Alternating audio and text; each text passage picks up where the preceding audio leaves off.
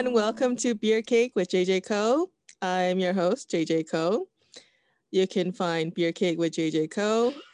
Wow, that's a lot of JJ Co's. Yeah, Anyway, why don't you just say welcome to Beer Cake. I I'm know, JJ Co. duh, but I mean, that's the official name. But anyway, hey, you guys can find me on Facebook, Instagram, Twitter, and you could stream the podcast on anchor.fm and Spotify. Um, It will soon become available in other platforms like Apple and Google. But for now, you can find me on Spotify. You could also follow me on the social media.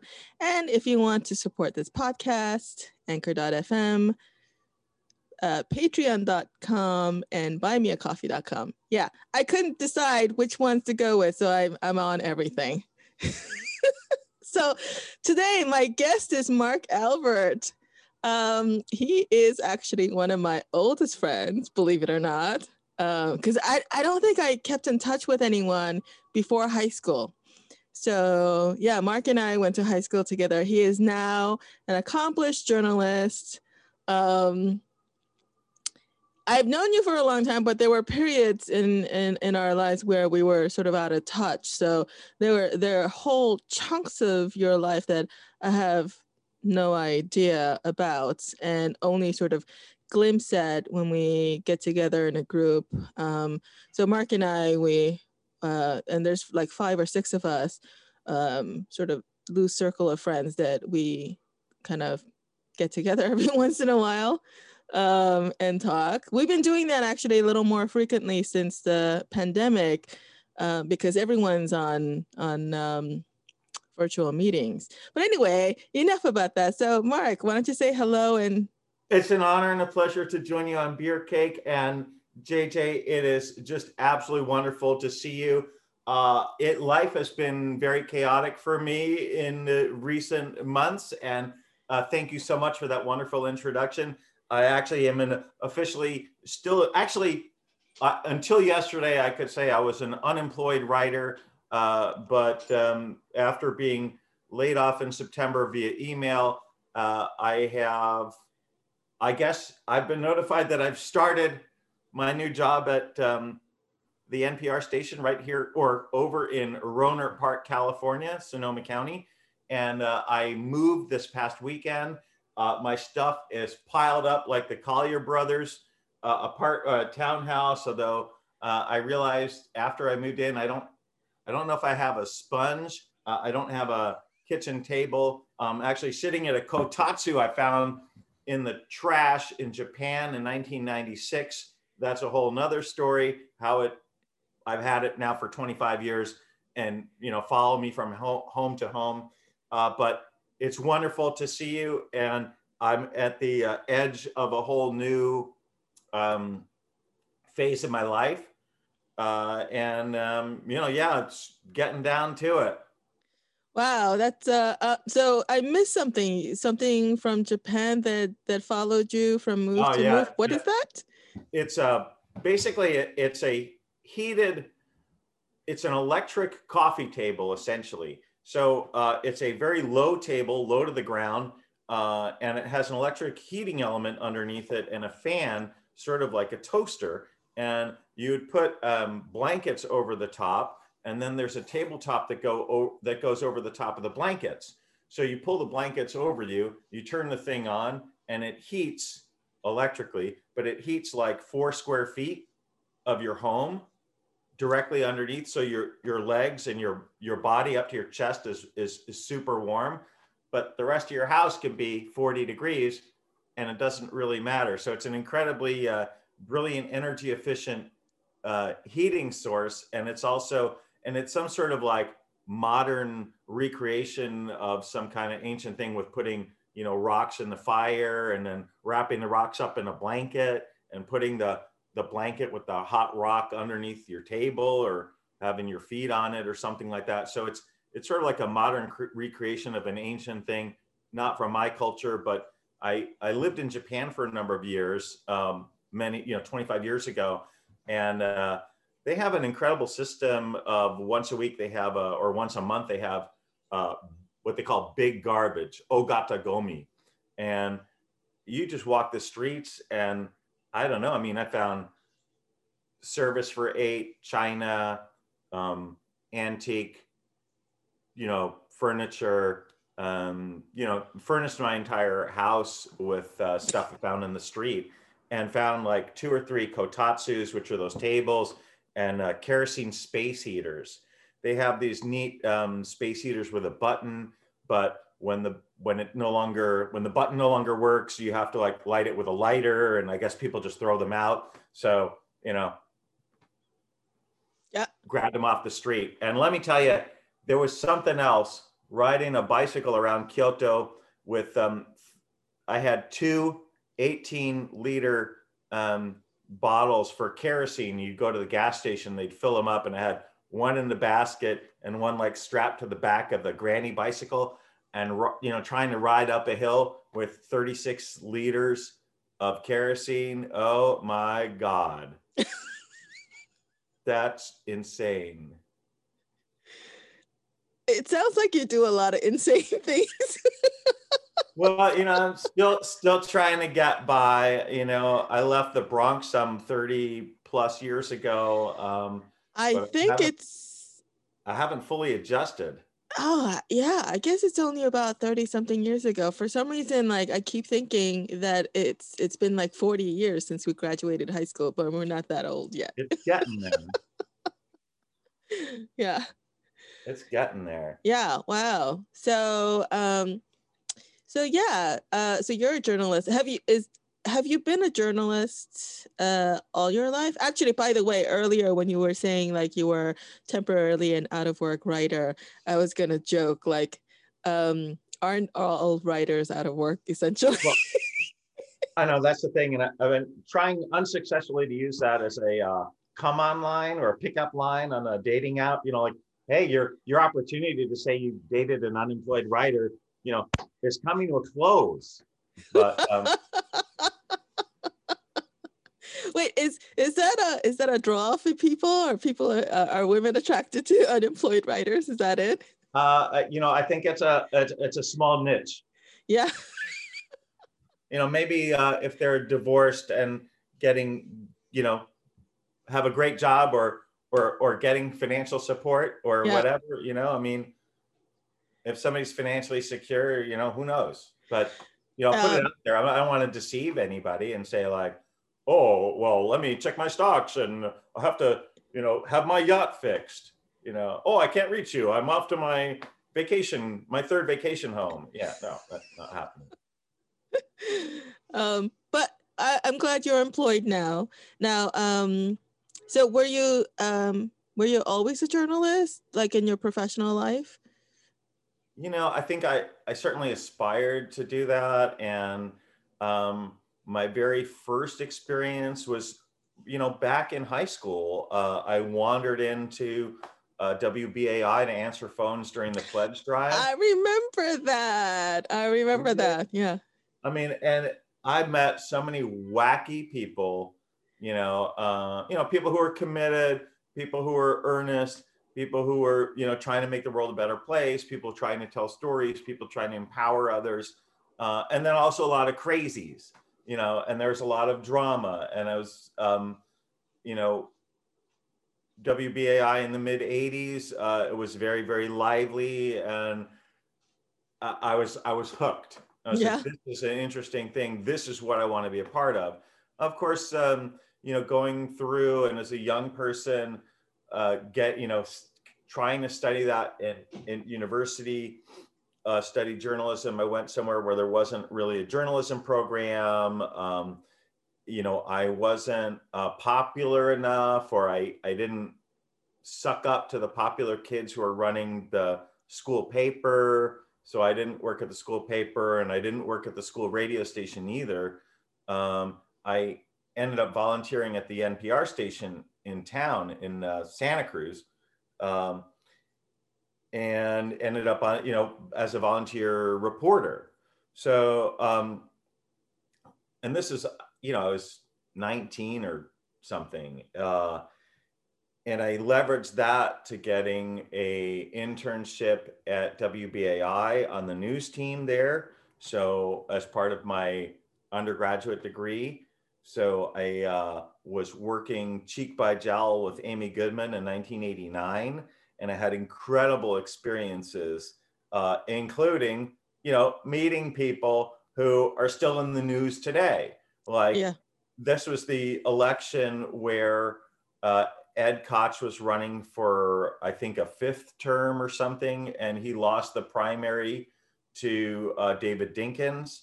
I was assigned to cover the Harrison Golden campaign, and then, but I also had opportunity to talk to Rudy Giuliani, who hadn't revealed himself as a sociopath at that time. He was still a U.S. attorney for the Southern District of New York, and a very accomplished person, and really associated with breaking the mafia in the New York metropolitan area, and really highly regarded. And it's sort of shocking to me, his long, slow decline, the pernicious efforts of him instituting racist policies, or really keeping that going in the city of New York under his mayoralty. And, he's nothing. I mean, it's absolutely shocking to see him today. Yeah, I mean, I think I don't really recognize him. I don't know. I mean, the only two things that I remember him doing well as mayor was cleaning up Times Square. I think that was important. And now it's like a huge commercial magnet for tourists. Well, I mean, I think with New York City, when they eliminated affordable housing, yeah, or eliminated these little tiny hovels, or, single room occupancy hotels, or different places on the margins where people could somehow survive, and turn all of that stuff into really expensive condos, you eliminate the underclass. There's no place for these people to exist, and they move, out into the exurbs or to another community entirely. Where did they all go? I mean, that is very unfortunate, and unfortunately, any kind of sort of commercial improvement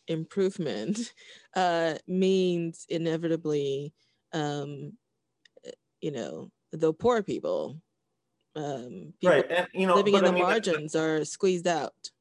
but I mean, I can also see the other side, of what we trash as gentrification, because I grew up in the Bronx, and from when I was born in 1968, I was aware, or had some. I mean, I remember, being like 5 or 6, and my mom would give me $1 to go to the corner store to get a container of milk, and or whatever. And as I got older, by the time I turned 7, she wouldn't let me do that anymore, because the neighborhood was getting more and more dangerous. I mean, there was like a 12-year-old kid who was stabbed to death. There was a 95-year-old lady, raped in her apartment. People climbing through the dumbwaiter in the building. Somebody blew up the mailbox with explosives. People pried the numbers for the building off of the thing because it was brass, and I guess they sold it for scrap. I mean, everything,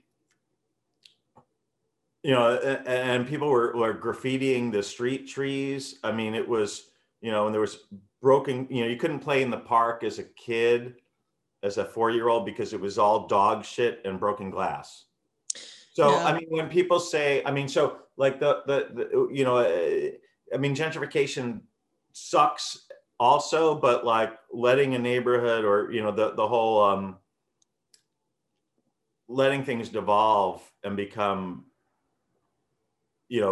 just terrible, doesn't really work. It isn't really beneficial either. No, it doesn't. So I guess that begs the question that... But it's not like making people pay more money for rent makes them better citizens either. Right, exactly. Services that disappeared, and people being desperate, and you go out in the street and half the cars are up on cinder blocks because people stole the wheels or the tires. I mean, people don't know what the 70s were like in New York. Oh, it was terrible. Now, and the thing is, my family, we immigrated to New York in the mid 70s, 1976 to be exact, the bicentennial. And we actually landed in New York on July 3rd. You're kidding. No, July 3rd, 1976. And the next Wow. day, the entire city was like very noisy. And we had no idea why. Oh, must be. I have a friend of mine I had a friend from elementary school, and he's from Baku in what's now Azerbaijan, but it was Soviet, USSR. And when he said he arrived, emigrating Kennedy Airport, and like everything was, he said like there was like an overhang, coming out when you walk out of the building or something, and it was like this overhang with lights, and he's like, is all of America like this? So I could just imagine. I remember that date really well because I was, 8, and my mom took us down to what's now Battery Park City, which then was just like a sand pit.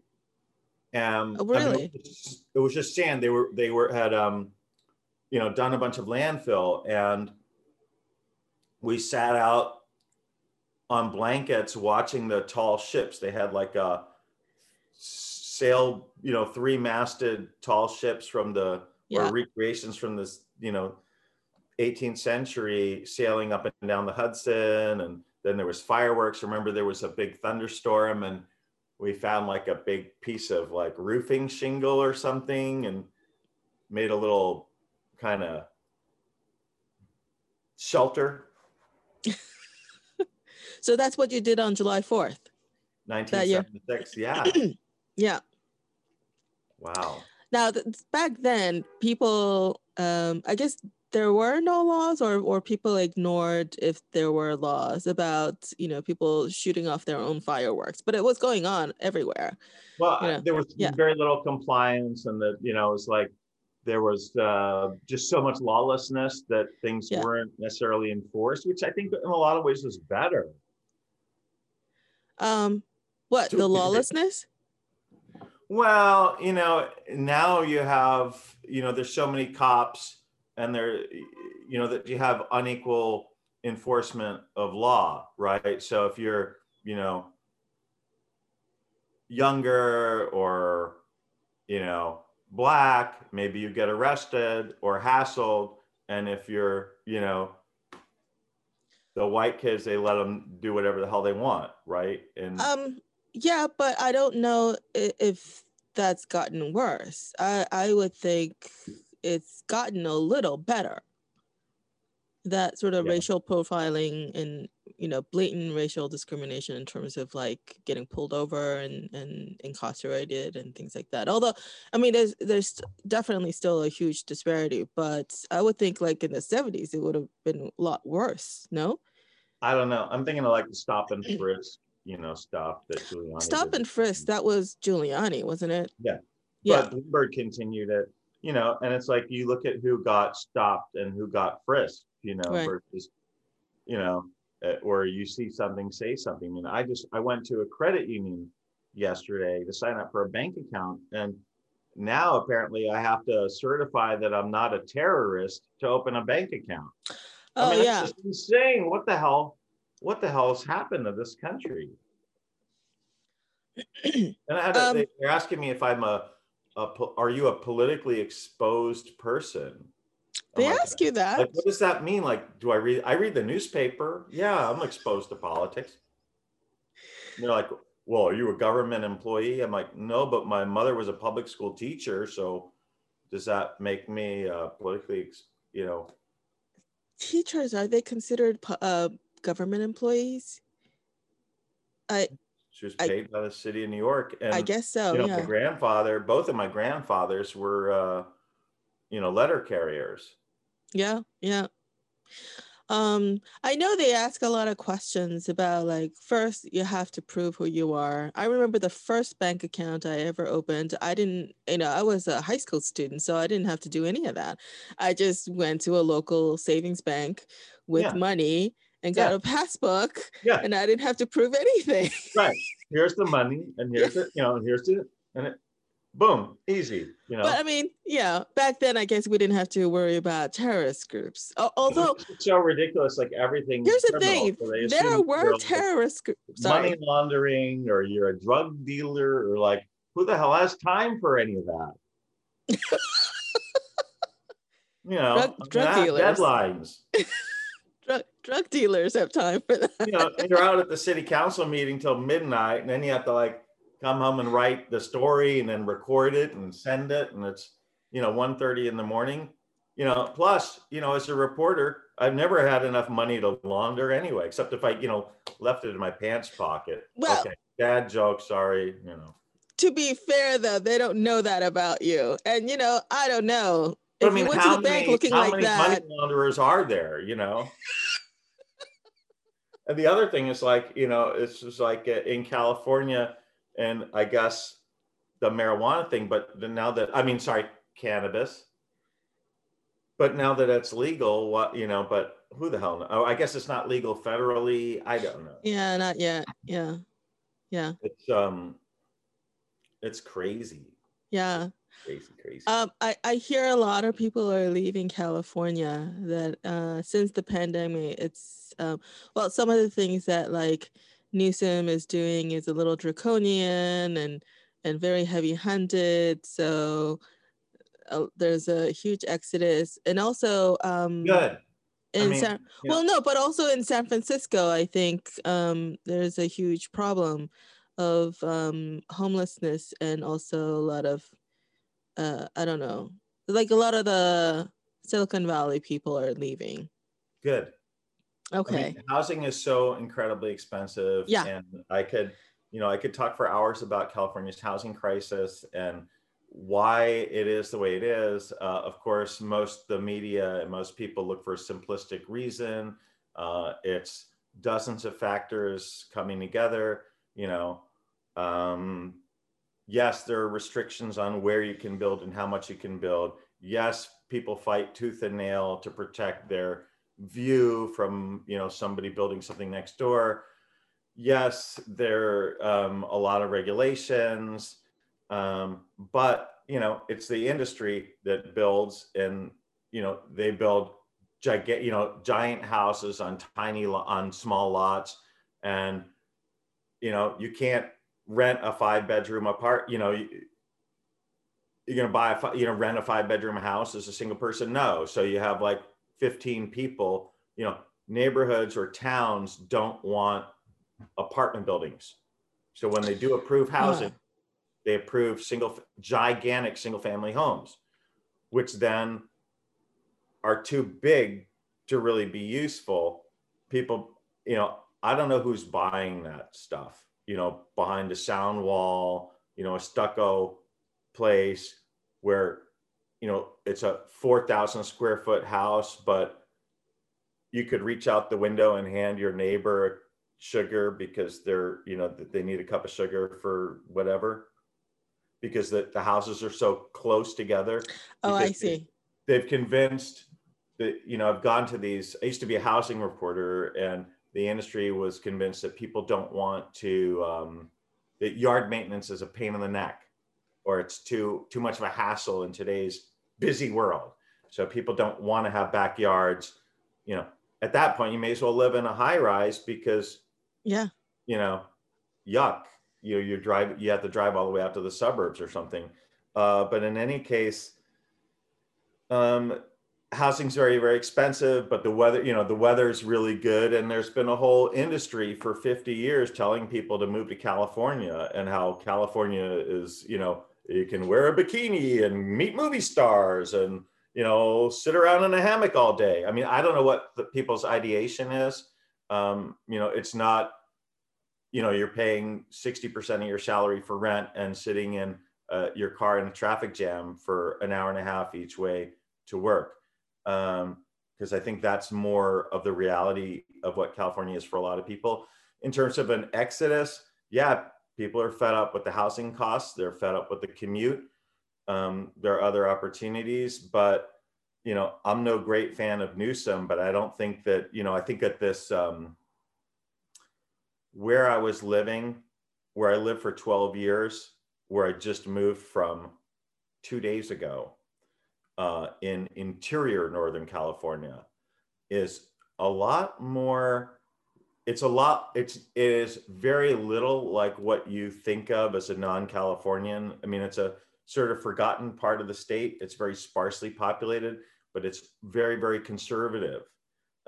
We have a Republican congressman, Republican state senator, Republican assemblyman, and people like Devin Nunes make the press for being foolish, but our guy never made the press because he was not as articulate, but he was just as wacky.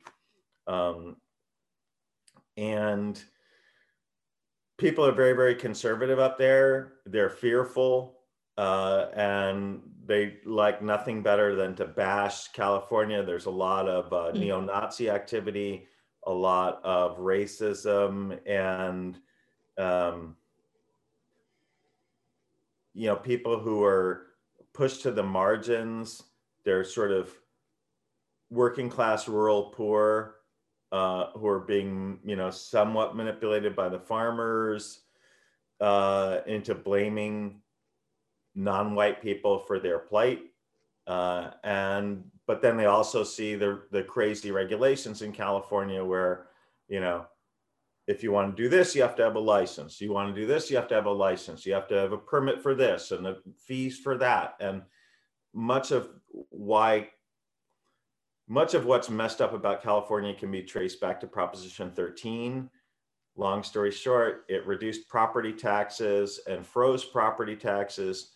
And, state governments raise money, there are certain sources of income. There's property tax, there's sales tax, and there's, payroll tax, essentially. Now, if you say, okay, we're going to stop property tax, well, the cost of government still goes up. So if they have to they have to get the money from somewhere else. Mm-hmm. And so what happens is, somebody rolls through a stop. Okay, your property tax is only $3,000 a year, but the streets are full of potholes. So you drove, your car is messed up, and you have to spend $2,000 on repairs because you broke an axle. Or, you rolled through a stop sign, boom, they pulled you over. Well, it's a $200 fine, but they tacked on $800 of court costs because of Prop 13. They have a court fee. I actually was, wow. I got arrested or given a ticket for jaywalking or something stupid in Pleasanton in the suburbs 20 years ago. And the case was dismissed by the Alameda County Courthouse or whatever the hell it was. And I had to pay a $50 court dismissal fee. So I had to pay, so like, yeah, people are pissed off because it's like it never ends. You open a small shop and they're like, oh, you want to sell produce? Well, you have to have the county inspector come and calibrate your scale to make sure that you're not ripping off the customers. Right. Well, it's $500 for the scale inspection, right? So if you're like a retailer, it's like you finally get $50 in the drawer, and now they want to, and now you have to give somebody $500 that your scale is accurate. Or another thing, like now, my ex-wife, I recently somewhat recently divorced, we purchased a house in Chico, and Chico was, it's off the beaten track and it's in the interior. It's not near the ocean. It's very affordable, by California standards. We were on a septic system because Prop 13, the city no longer had the funds to extend the sewer system. So you have a city of, 80,000 people where 25,000 are still on septic systems. And what that means is that your black water, your poop and your urine and whatever you flush down the toilet, is filtered on site and goes through a leach field and then goes down into the earth. And the other thing, I always thought septic system was you have a septic tank and it kind of stays there. Well, the tank, what happens is that the tank has bacteria in it, and the bacteria break down and digest the really bad stuff that comes out of, that collects or comes out of your body or whatever. And then as more water is added, the level of it rises a little bit, and then it goes, the excess from the very top, it'll flow slowly down this pipe. And the pipe that it goes into has a bunch of holes in it. And what you do is you bury that pipe in a big field of gravel, and that's called a leach field. So once the water that's been treated by the bacteria in your tank goes out into this leach field, it'll kind of get filtered through the gravel and then filtered in the ground, and a good percentage of bad stuff gets washed out. The other thing in Chico is that they're using groundwater, right? So the water company. Yeah, that's a recipe for disaster right there. So the water source is an aquifer. So they're pumping water, the drinking water from underground, right? And meanwhile, you're dumping the sewage into the aquifer. It gets filtered by the soil, but the bad stuff is building up. Well, the state of California, I don't know what happened, but eventually they finally got, and I'm sorry this is taking so long to get to the point here. Yes, what is the point? What is the point? They sent a letter, we're going to extend the sewer to your neighborhood. We're like, great, because the septic systems have to be replaced every 30 years. They have a lifespan of about 30 years. The septic system from our house was original, so it was about 75 years old. It was more than double its lifespan. It was not working that well and would occasionally have issues. And so we were really excited that they're extending the sewer system. Well, because of Proposition 13 and some other legislation, you have to pay for the incremental cost of the entire sewer plant, the construction of the sewage plant. And they have accountants, people making hundreds of thousands of dollars, figuring out how much each person's incremental cost is, right? So they're spending all this money to calculate the actual cost of the benefit, so that then they can charge you. So we get this whole printout of, if you want to connect your home to the sewer system, they wanted $25,000 in permit fees. Okay. I could hire somebody to connect it, dig a trench and put in the pipes for $2,500. Okay. But the permits, the licenses to do that cost 10 times that amount. Yeah. So that's insane, because then people can't afford that. They don't see the benefit in it, and, they can't afford it all at once. And then you keep having 25,000 people pooping into your drinking water. I mean, it's totally moronic. Now, truth that what the state of California came through, they declared our neighborhood a nitrate non-compliance zone, which I guess the septic tanks were leaching into this seasonal flood channel that then connected with the Sacramento River, which is then the drinking water for other cities and towns downstream. So the state of California paid 90% of the permit fees. So I ended up being able to do it because it only cost like $5,000. But like somebody who, people who were like 2 blocks away and outside of the zone, they're like, so yeah, this is. Yeah, it seems to me it's very inefficient. It's a very inefficient way of running a township, a city, and a state. So I mean, if you impose like universal taxes, whether it's sales, income, whatever, then there's your revenue source. But if you don't have that, then Right. this is exactly what you have to do. You have to charge for every little thing that the Right. local or state government needs to do, which So is like highly Oregon, inefficient. Oregon, there's no sales tax on anything.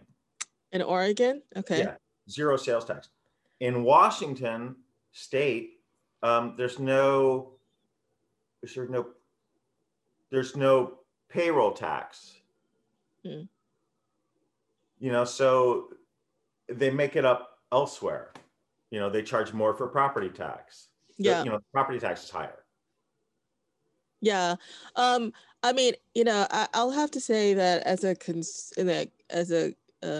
from a consumer perspective, from a perspective of a person who has to pay for things, that it's, for me anyway, it's a lot easier and I think a lot more efficient if there's just a flat rate that everybody pays and then everything is sort of included. And this goes to just even retail, like how you buy anything and there's a cost of the thing, and then there's sales tax, and then there's in terms of services there's service fee, and in some cases there's gratuities and this and that, and by the time the bill is done it's like twice what you expected you were going to pay.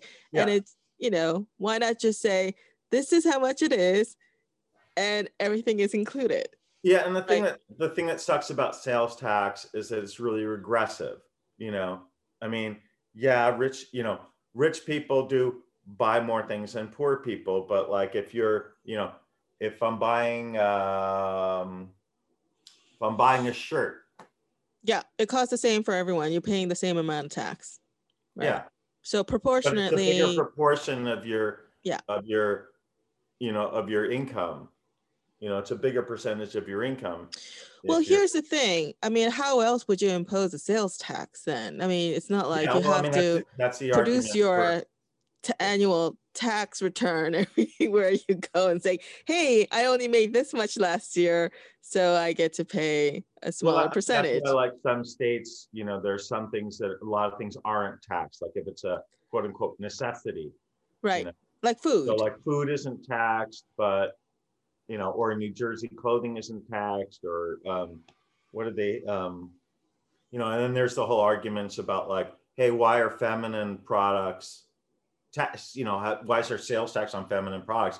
That's a necessity too. Maybe not for men, Really? They Yeah, excluded that? yeah. That I mean, there's yeah. some fighting about it on, Okay. in some states. I'm not really sure where. I don't know whether it's California or not. Yeah. So I just moved yesterday, as I said, and I'm in Yes. a totally How do you new like your new location. apartment? Uh, it's pretty interesting. I mean, it's kind of cool. I don't know what it's going to be like. You know, it's a decent size, um, and I'm off in a pretty rural place. I mean, there's no, Oh. oh, you're out of half and half. You can't walk to the corner store. It's vineyards, baby. Well, that's nice and scenic. You said you're near Sonoma, right? Okay. I'm in Sonoma County. I am just west of the town of Sebastopol, which Okay. is west of the city of Santa Rosa, which is, I think it's the biggest city and the county seat in the county. But so I'm north of San Francisco, about 50 miles. So it's, Yeah. suburbia sort of starts to die out, and if you go off of the main highway, it starts to get more rural, and then also I'm on the coastal side, so there's very major restrictions on development. Mm. So it's like this bucolic rolling green hills, that are just, I mean, I don't know. I'm like pinching myself. It's so beautiful. I can't believe it's real. Yeah, it would be great for biking, right? You're an avid biker. I don't know about avid Well, anymore, that's but what I the love. bio you sent me says. Yeah. Okay, well, you know, uh, maybe I aspire. You know, I love bicycling. And in Chico, where I lived most recently for 12 years, um, it is much more like the rest of the the U.S. in that. Well, I don't know. After I lived in the Bay Area for many, many years, and the climate's very, very mild. You know, it doesn't get that hot in the summer. It never gets that cold in the wintertime. You know, you can bike almost every day of the year. Um, when I moved to Chico in interior Northern California, the summers it got quite warm. There were days or over when there were nights in July and August when the overnight low is 80 degrees and the daytime high is 112, 115, 118. And Wow. yeah, you just don't want to be outside. I would get up at 6 in the morning and go for a bike ride before it got too hot.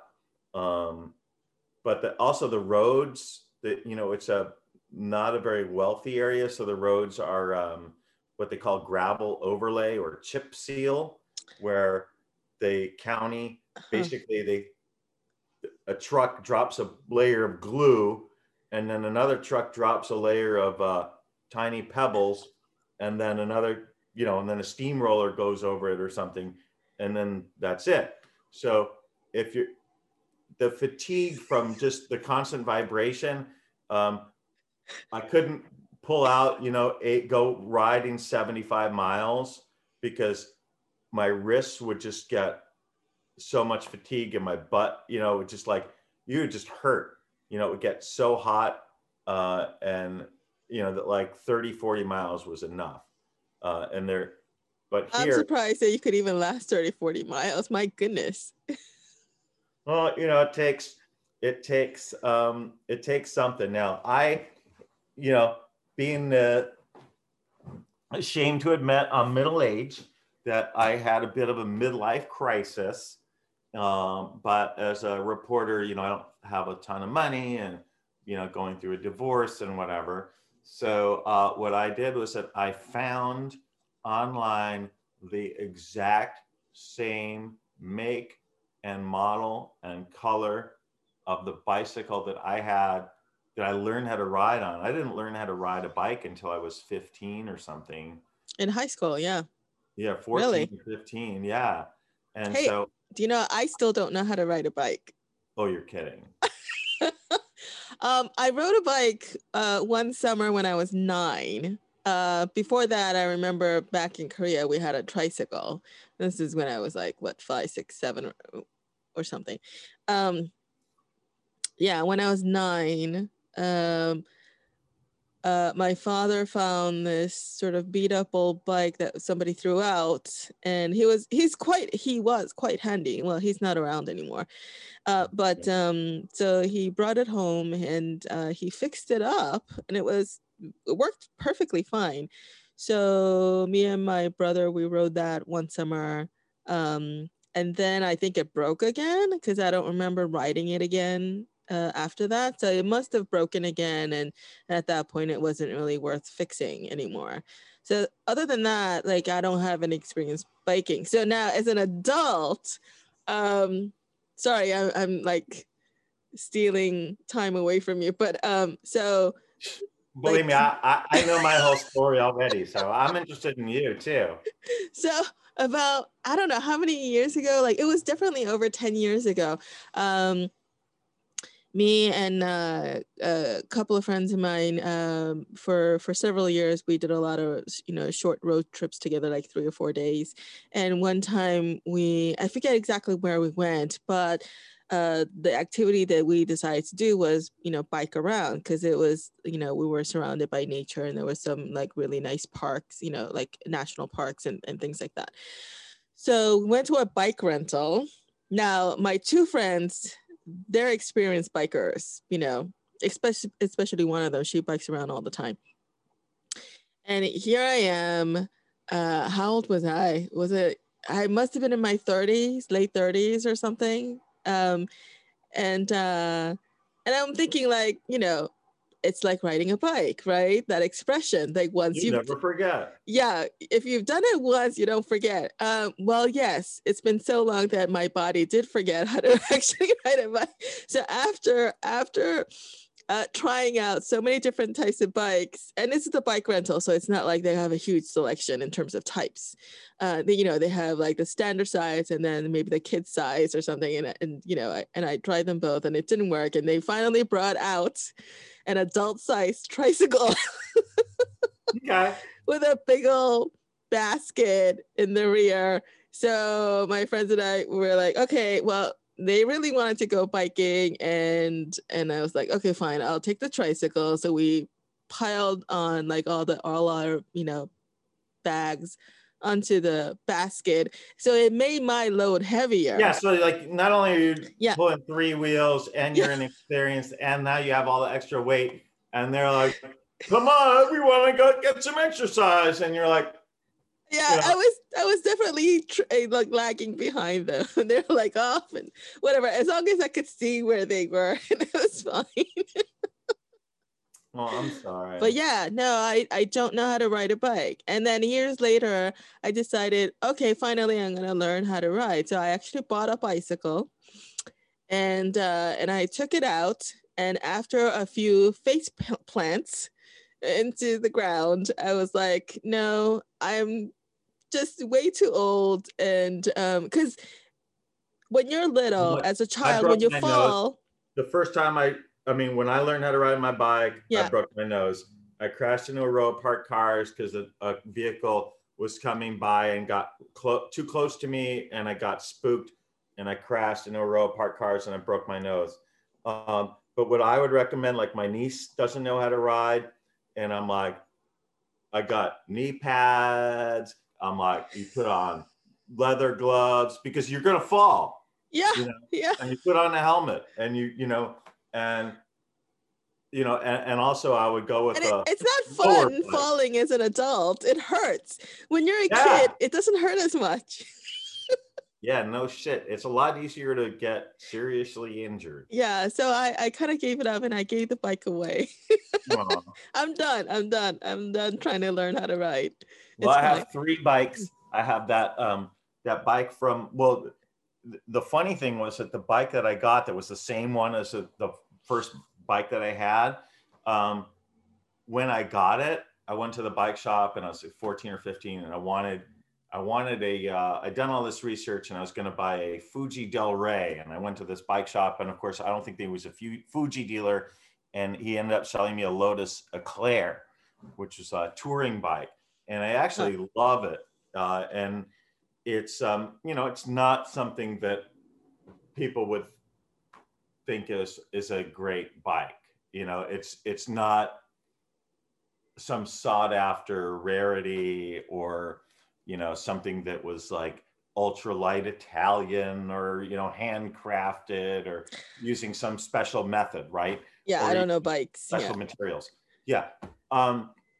But I love it, and I love the way it rides, and it was innovative for its time, and it's good. And then I also bought but when I bought the bike as a teenager, the guy in the bike shop was like, well, you're 14, you're still growing, so you should get the 23-inch frame because you'll grow into it. 6 months from now, if I sell you this one, you're going to be well, I must have stopped growing that day. And I rode that bike for 15 years. It was too big for me. And if you're a guy and you're riding a bike that's too big for you, crummy things can happen. And I remember one specifically was that I was riding down Solano Avenue in Berkeley into Albany, California. And just before San Pablo Avenue, there was a sewer grate, one of the old style sewer grates, and the front wheel went right down into the sewer grate and got trapped. And I went down, and my feet weren't, my crotch hit the top tube before my feet touched the ground. And Yeah, that's not graphic at all. Thank you. and I was like, ah, I remember this lady was like, oh my God, are you okay? And I'm like, I think so, but I don't think I'll ever have children. Well, going back to journalism, I think you have a story about like how you, what inspired you to want to become a reporter. Yeah, so you want to. This is some weird, this weird stuff. And when I was really little, my father split before I was born or shortly after I was born. And my mom, I remember as a kid seeing All the President's Men in the theater. I saw the 3 Days of the Condor, which is, CIA stuff. I think I may have even seen The Parallax View, but All the President's Men made a big impression on me as a small child. And, I guess I was always in tune with that stuff. I mean, people ask, what's your first, I'm pretty sure I remember the moon landing, which would have been. What? I would have been 14 and a half months old. Yeah.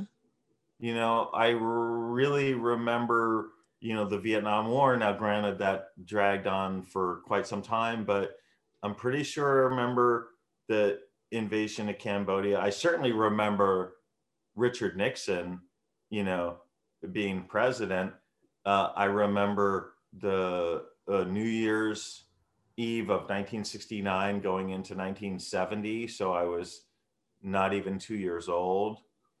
So anyway, All the President's Men made a big impression on me, and I sort of wanted to do that. And, but the funny thing is that in grade school, or actually in high school and college and university, I had a terrible time with deadlines. I was a huge procrastinator.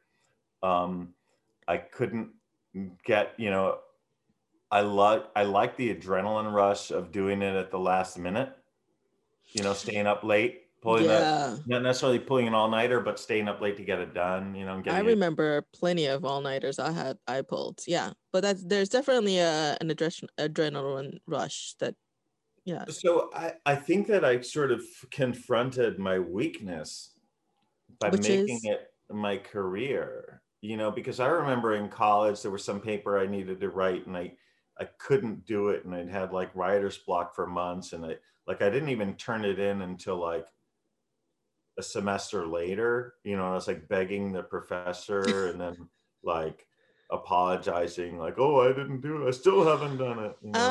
I see what you mean about, yeah. So that rush of, because reporters, you have to write it pretty much right then and there and send it in, right? Is that what you mean? I mean, if it's breaking news or if it's, a bigger feature, something that's more,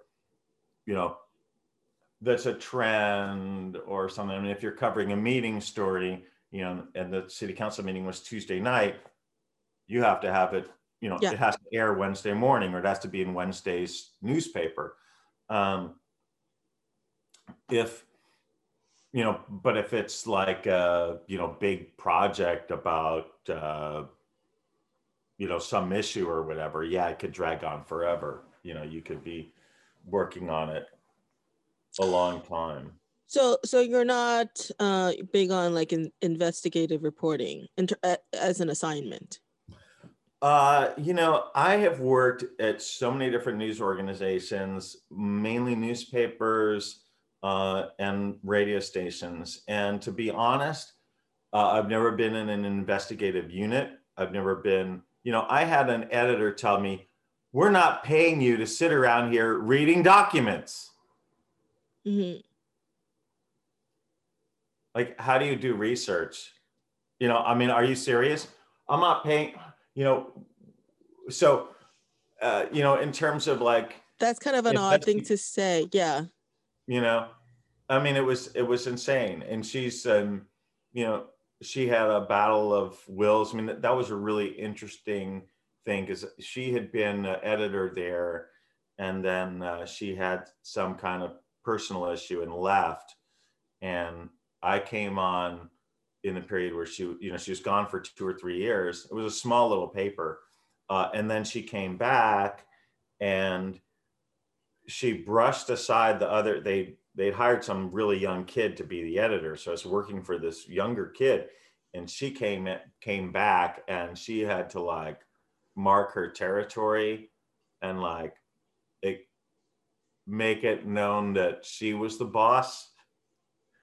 And it was very she was downright nasty, Yeah. and you know, really trying to force us out of the place. And the other guy left, and then eventually we became, you know, pretty close, Yeah. you know, So and friendly.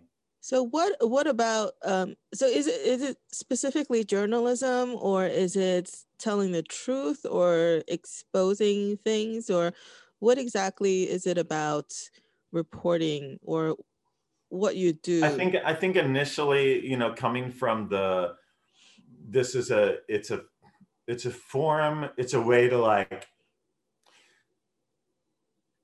it's a way to create justice without having to go to law school. Ah, It's a interesting. first draft of history, but instead of being a history professor and having to get a PhD, I mean, you still get a shitty salary, but there's a little bit less schooling that goes in. You know, you have crummy job opportunities. But yeah, I mean, you know, it's Clark Kent, it's His Girl Friday, which is an excellent movie, or which is the 1940 Yeah. movie His Girl Friday, which is a remake of the Um 1932 film The Front Page. Either one is excellent. It's been remade since then. A Clark number, Gable, isn't it? Clark no, Gable. no. In His Girl Friday, it's Rosalind Russell, and the guy is I can't remember.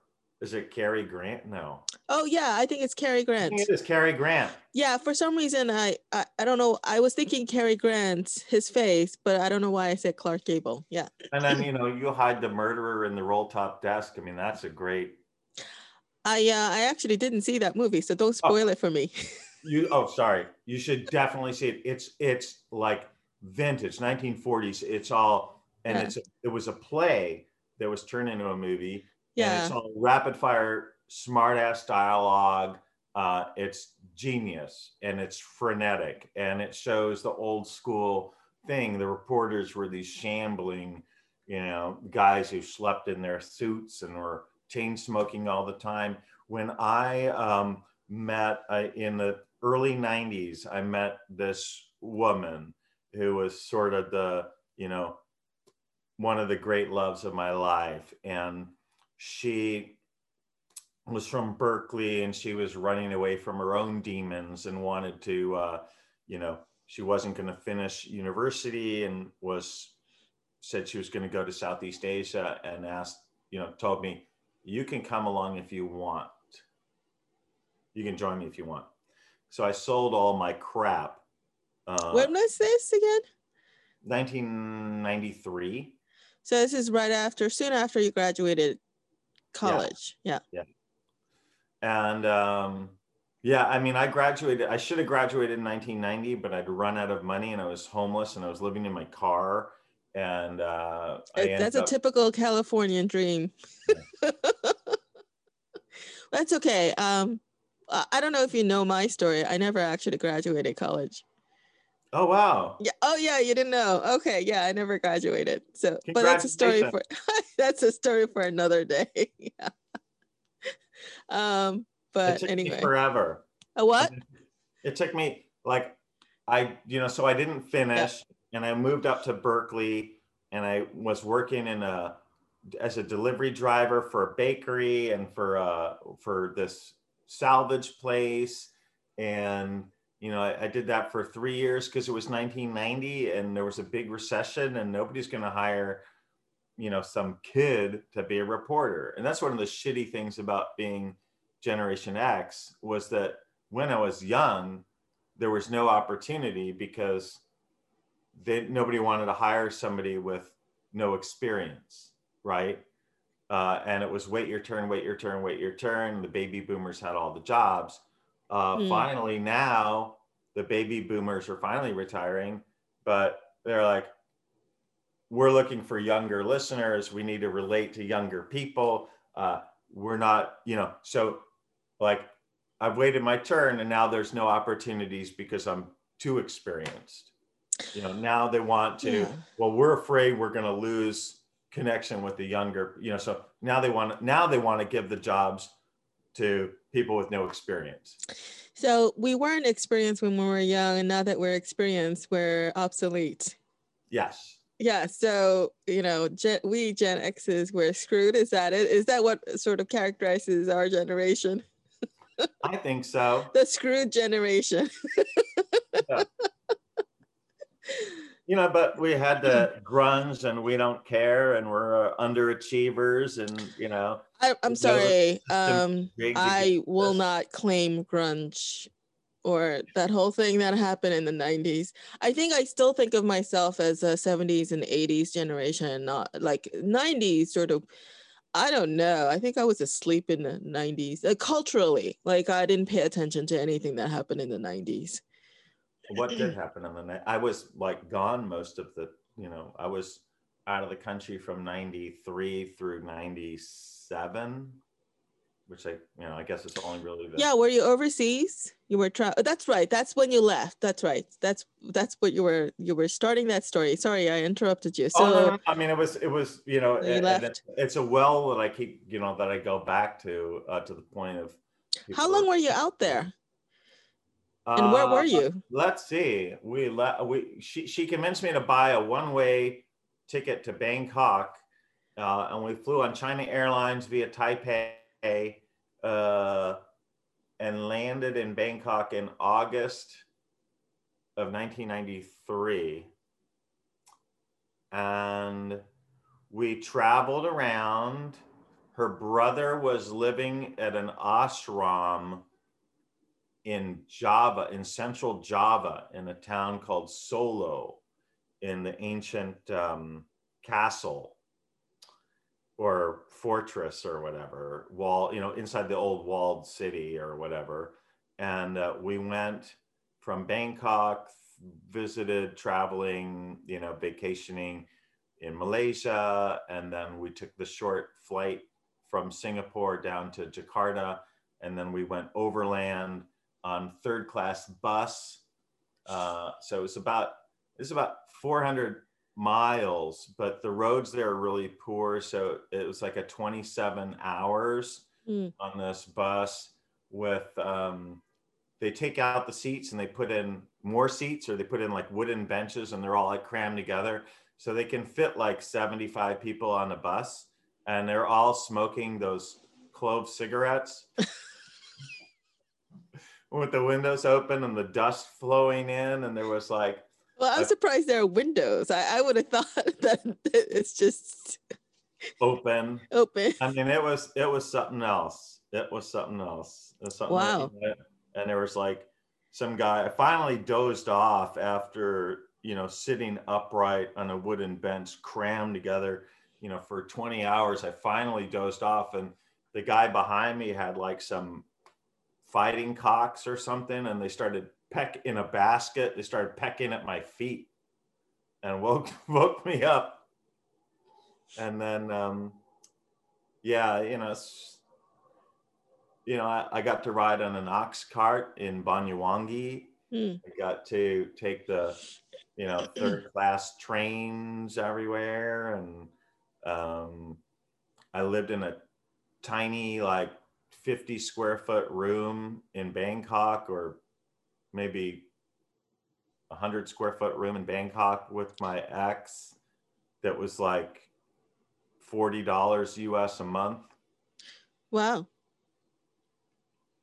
Yeah. Yeah. That's low rent. So now I'm paying $1,800 and it's killing me. Yeah.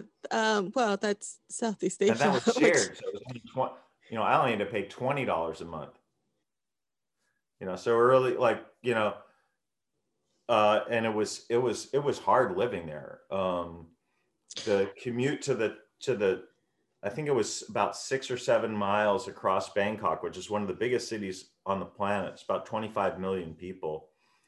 It's about 6 miles to the newspaper. We had to take two different buses. It was before they built their sky train, elevated train or subway, and it would take an hour and 45 minutes each way. Wow. And more at night if the police were running like a motorcycle race. So the police would block the streets and they'd have like these big motorcycle races where they'd bet on stuff. So then you'd be like on the bus and then stuck, for 40 minutes or whatever. Wait, so the police will just take over the streets and just race? They would for run, fun? they'd be like running in an illegal motorcycle race for gambling. Oh, you're kidding. No. Wait, so I mean, it's like Bangkok. I mean, Thailand, it's the police earn almost nothing and they have to buy their own uniforms and their weapons and the bullets and all that stuff. So, or at least back then. So it sort of inspires corruption because the only way that you can survive financially as a police officer is shaking people down, so they're actually engaging in the race and taking bets, or okay, so they're in the race, so it's not like I think they were running the race, like organizing it or something. All I know is that you'd be on the bus and then you get stopped and you'd be stuck for half an hour because they're running a race up ahead and they block the streets up. Well, I was in Bangkok. I was there, but I wasn't there for very long. I was only there for like maybe 3 or 4 days or something. So after I left my corporate job several years ago, I went traveling, and I was looking for destinations, and I ended up in Southeast Asia, mainly because I wanted to go to Bali because I had a friend there. But anyway, I was in Bangkok for a few days, and it just seemed like another big old commercial, touristy city to me. Maybe because I didn't stay there long enough to really see everything. I mean, I haven't been there, I haven't been back to Asia. Well, I was in Cambodia a few years ago, or I mean, more than 10 years ago now. Yeah, but you were there like in the 90s, so that I guess would have been a very different. Yeah, I don't know what Thailand's like now. But when I was there, it was like, people were just getting cell phones. And there weren't internet cafes. I mean, if I wanted, my mother was still living, and if I wanted to communicate with the outside world, I would go and buy an aerogram from the post office and send somebody an aerogram, and which is it's like ultralight paper that has like a glue, glue from an envelope. So it's sort of like a piece of paper that's its own, and that folds up and you glue it together. I remember those. And so it's a little bit lighter, and maybe would get to New York in 10 days. So if I wrote my mom, maybe it would be 3 weeks before I get a reply, from the day I sent, if everything worked out. So like we worked 6 days a week, and on the 7th day, we'd take the ferry boat all the way to past the Boomerod Brewery, where they make the Singha beer, to the main post office and get our mail poste restante. Because if we had mail sent to our place, the kids in the neighborhood who were studying English wanted to find out what foreigners said. So they would steal our mail. So I had all of our mail sent poste restante. So on the, working 6 days a week, and on the 7th day we'd go get our mail. So what kind of work were you doing out there? I was working for this paper, which is now defunct. And I was a rewriter, basically rewriting translations from the same company's Thai newspaper, copy editing stuff. Maybe a couple of different, I did a little bit of writing, but it was mainly copy editing. So it wasn't, you weren't writing in Thai. You No, were, no, no. so this was translated from Thai Yeah, to it was an English. English language. I mean, this was the Yeah. stupid thing, and that the company itself, the newspaper, was a fraud designed to get so that it would be easier to lure investors in Europe to invest in this publishing company by if they said they had an English language newspaper. Huh. Now, you know, Bangkok at the time, I don't know what it's like today, but I mean, nobody speaks English. I mean, zero, I mean, really very, very few people speak English. Now, granted, it's 25 million, 30 million people. They had 3 English language newspapers at the time, but nobody spoke English. You know, yeah, there were a lot of expats, but anyway. Actually, when I mean, this is 2017. It's probably because I stuck to like mostly touristy areas. I didn't have any trouble getting around. Most people spoke English. I mean, like, you know, people in restaurants and hotels, and you know, Wow. yeah. I mean, all the tourist sites, you know, places. I didn't have to say anything in Thai. Really? Yeah. I picked up quite a bit. You know, I find I'm They say okay ka a lot. mimicking accents. Yeah. Well, that's God is just polite, you know, being polite. But my ex, she had, you know, she's from Berkeley. She's a Jewish gal, and she was fascinated with Japan and wanted to study East Asian languages and cultures at Columbia. And she studied Japanese for years. And we went to Japan, and you know, people would assume that you couldn't speak Japanese, so Right. they wouldn't try to listen that hard. And I guess because she spoke with it, she got kind of frustrated with, because I think I was better, even though my grasp of the language was tiny, I was better at mimicking the accent than her. So people would listen to me or try to figure out what the hell I was saying, even if it was totally crazy. Where she had much more formal training, you know. So going back to journalism, sorry. Oh yeah. No, it was something I picked up when you were talking about it earlier. It almost sounded like you saw reporters and journalists as kind of folk heroes almost. You know, it kind of had that sort of, you know, idealized kind of, Yeah, I mean, look at how, yeah, look at how we were acculturated, or at least, you know, I mean, having been born, you know, watching this stupid black and white, you know, Superman reruns on Channel 9, you know, fighting an never-ending battle for truth, justice, and the American way. right. You know, But that was Superman. It wasn't the well, no, I reporter. mean, it's Clark Kent, right? Oh, So, right. Clark Kent or is the Peter reporter. Parker was you know, the photographer, you Oh, know. you know, now that you're saying, yes, you're right. Even with their day jobs, they were kind of out there for the people. Yeah, and you know, so it was like the media, and you know, it's a way to make impact. It's, you know, I'm fascinated by history. You know, I absolutely love history, but there's no, I mean, you become a historian, and you know, I mean, you write books, or you're teaching at a university or something like that, and you know, there's this, that's no longer valued. You know, everything now is STEM. Everything is, how can we make money? How can I monetize this or that? How can I, you know, and there's, culture is no longer important. It's science and technology. How can we figure out some way to lay more people off, or pay people even less, or exploit more people? Yeah, I actually pause right there. Okay. So I actually need to have a bathroom break. So I'm gonna. Okay, I'll do the same. Yeah. Okay. All right. I'm gonna pause the recording. I just opened a window. It's still kind of chilly here. We're supposed to go up to about 60 or 58 or something. 60 or 58. Yeah, but over here it just snowed for 2 days.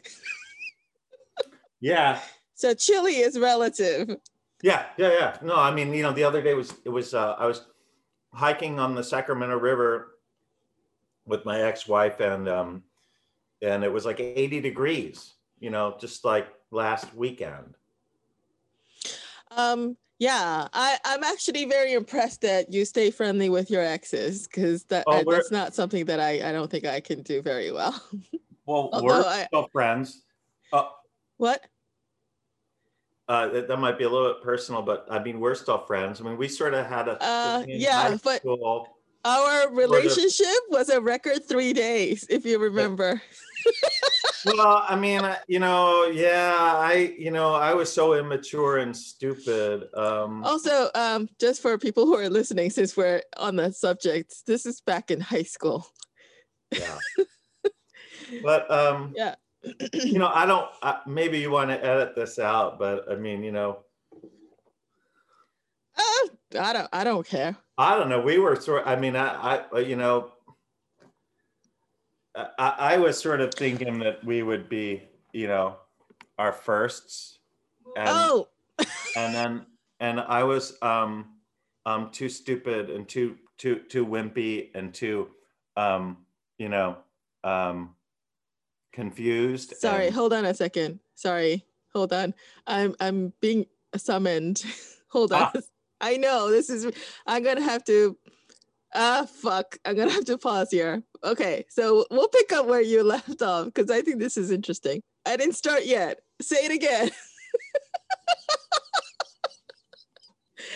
This is okay for everyone who's listening. This is getting really personal, but yeah, it's fine. What happened? Ultra real around here, but man, I was so crestfallen, confused, or You were an idiot. Yeah, I was a total asshole, and I wouldn't have gone out with myself. But I was a bit I was really heartbroken when, you hooked up with Peter Kelly, and I was so crestfallen. How do you know about that? I also remember when, I called you after on 9/11, because you worked. I realized I was working at the Oakland Tribune. And then I was like going through the day, and I realized you worked at the World Trade Center. And I called you like, don't ever fucking call me again. Wait, I said that? Yeah. I was like, oh my God, I'm so happy. I can't believe, I'm so glad to hear your voice. And you're like, what the hell are you talking about? I was on the subway. I was late for work, and I turned the train around at 34th Street. Don't ever fucking call me again. I don't think I would have said fucking call you again. Right. No, really? Wait, I actually said that? Oh my gosh, I'm so sorry. And that's totally okay. But that's why, that's why there was another like 10-year or 15-year clause in our, yeah. But I mean, that's not how I remember it. I remember it very differently. Like, we were really close for like part of 11th grade or something, and part of 12th grade. No, just senior year. Okay. We were close for part of senior year. Yeah. And, now when you think about it, that was like, so we were in this, like small crew, for a few months 30 years ago.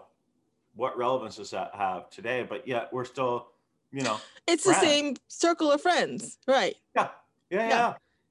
Whereas people that I've spent a lot more time with, more recently, there's something about being young that's so, everything's so dramatic and important. And you're, it's the first time for, that you're doing all these things. So everything sort of sticks with you. It's when memories are made. It's when, if it makes you feel when you're old and sitting in your rocking chair, like that's what's going to bring a smile to your face. Is these adventures that you had as a young person, and that I remember stuff from when I was 17 or 16 or 18, not when I was 35 or something. Yeah. Well, if it makes you feel any better, you were my first kiss. Aww. Well, first kiss on the mouth. I Wow. have kissed boys on the cheek before, so Uh-huh. but I guess that doesn't count. Yeah. Yeah, I remember one. Yeah. But I wait, remember we spent the night in Hoboken at my friend's place. yeah, but nothing happened. Well, Everyone, yeah, it yeah, was a lot of cuddling. yeah. A whole lot of cuddling. I don't think I slept the entire evening, but I remember I got really drunk because I mixed drinks. Oh my gosh, I got so drunk it was terrible. whoa, so I No, it took wasn't advantage of drunk. I got sick.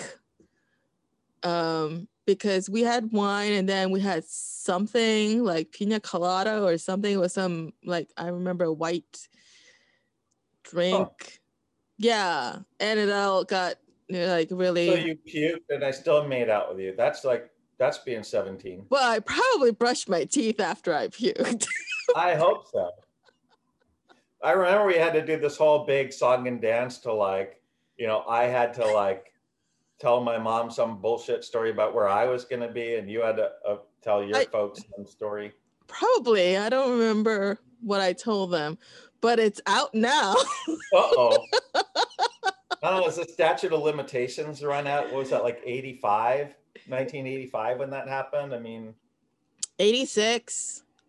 my mom's been dead for 15 years, so I don't think, it's Yeah, that big it of was an after it was our senior year. It was after right after we graduated. So it was 1986. Yeah, wow. that summer before we went off to college. Yeah. Wait a minute. How do you know about Peter Kelly? Who told you? Because I don't think Tuesday. I did. When? After it happened, I guess. I don't think so. Why would Well, I I have don't. told you? I don't think I told you. I think it was Hillary. I think Hillary told you. Because I probably told Hillary. Okay. Maybe Hillary spilled the beans. I don't know. Yeah, since she's not here, we could blame it on her. I don't know. But I'll be talking to her actually She'll be in the next in episode. March. Yeah, no, I'll Okay. be talking to her in March. And so maybe I'll bring it up with her and see if she remembers. Oh, Oh, that's funny. Huh, this is interesting. Okay, so first of all, I want to apologize for the and 9/11 no, I call. was. I wasn't. That's I not was how I almost. remember it. That's not how I remember it. But if I did say all that, I am so sorry. No, and it doesn't matter. And Yeah. I was nearly 20 before I had spent, before I had intercourse with the woman. I mean, I was like months away from turning 20. And my ex-wife, not my, my first, I mean, she was out there when she was 12. Yeah. How did we get into this? We were talking about folk here, the reporters being the folk hero. Because I thought that was a very good sort of, um, Oh yeah. yeah, thing to How get did you into get on the because journalist team? that's what made you want to go into journalism. Yeah, You we're wanted to be sort a of a comfort. hero like Look, Superman. you know, I mean, it was activists who who created the civil rights movement, but it was the journalists who were gave it oxygen, and it was like how it was covered and the portrayal, and I think as a young person, my idea was that people are basically good, and if you can expose injustice, that it will, yeah, it's not going to end something because you don't have that kind of power, but you could help, you could foment or give fuel to a movement to affect change, that I'm playing a bit part in something. Now, did I have this ideation that I'm going to put corrupt congressmen in jail? Yeah. Have I done that? No. What I have done is interesting work after the near failure of the nation's tallest dam, Hmm. which is the Oroville, the State Water Project, the California State Water Project's Oroville Dam and Complex.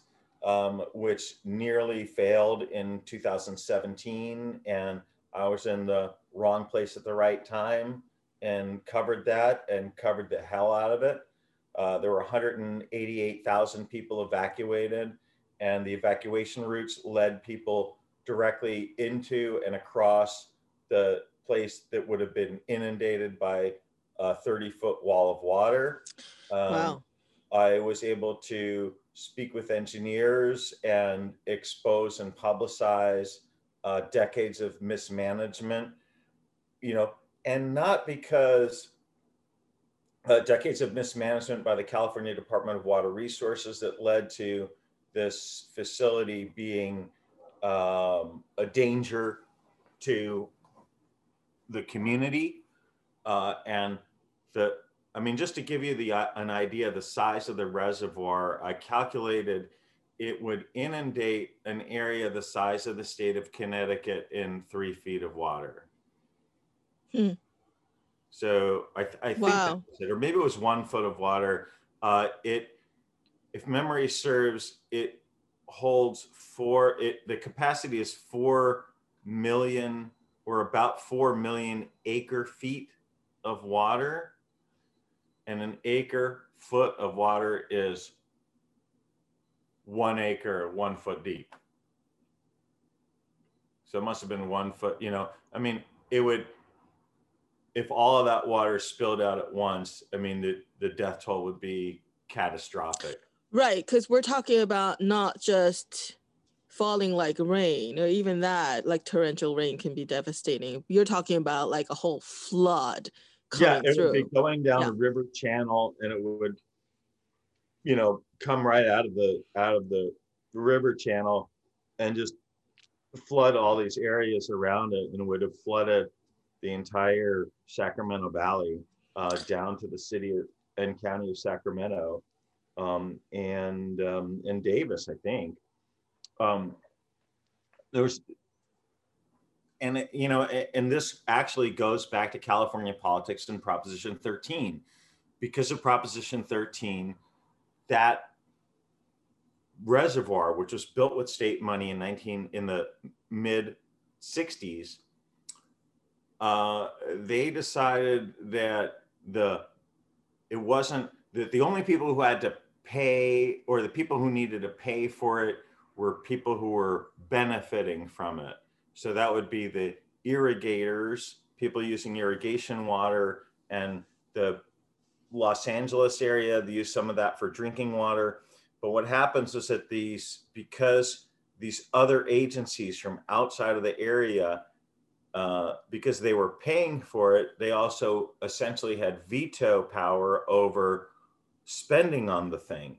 So when issues were raised like, is it really as strong as we think it is?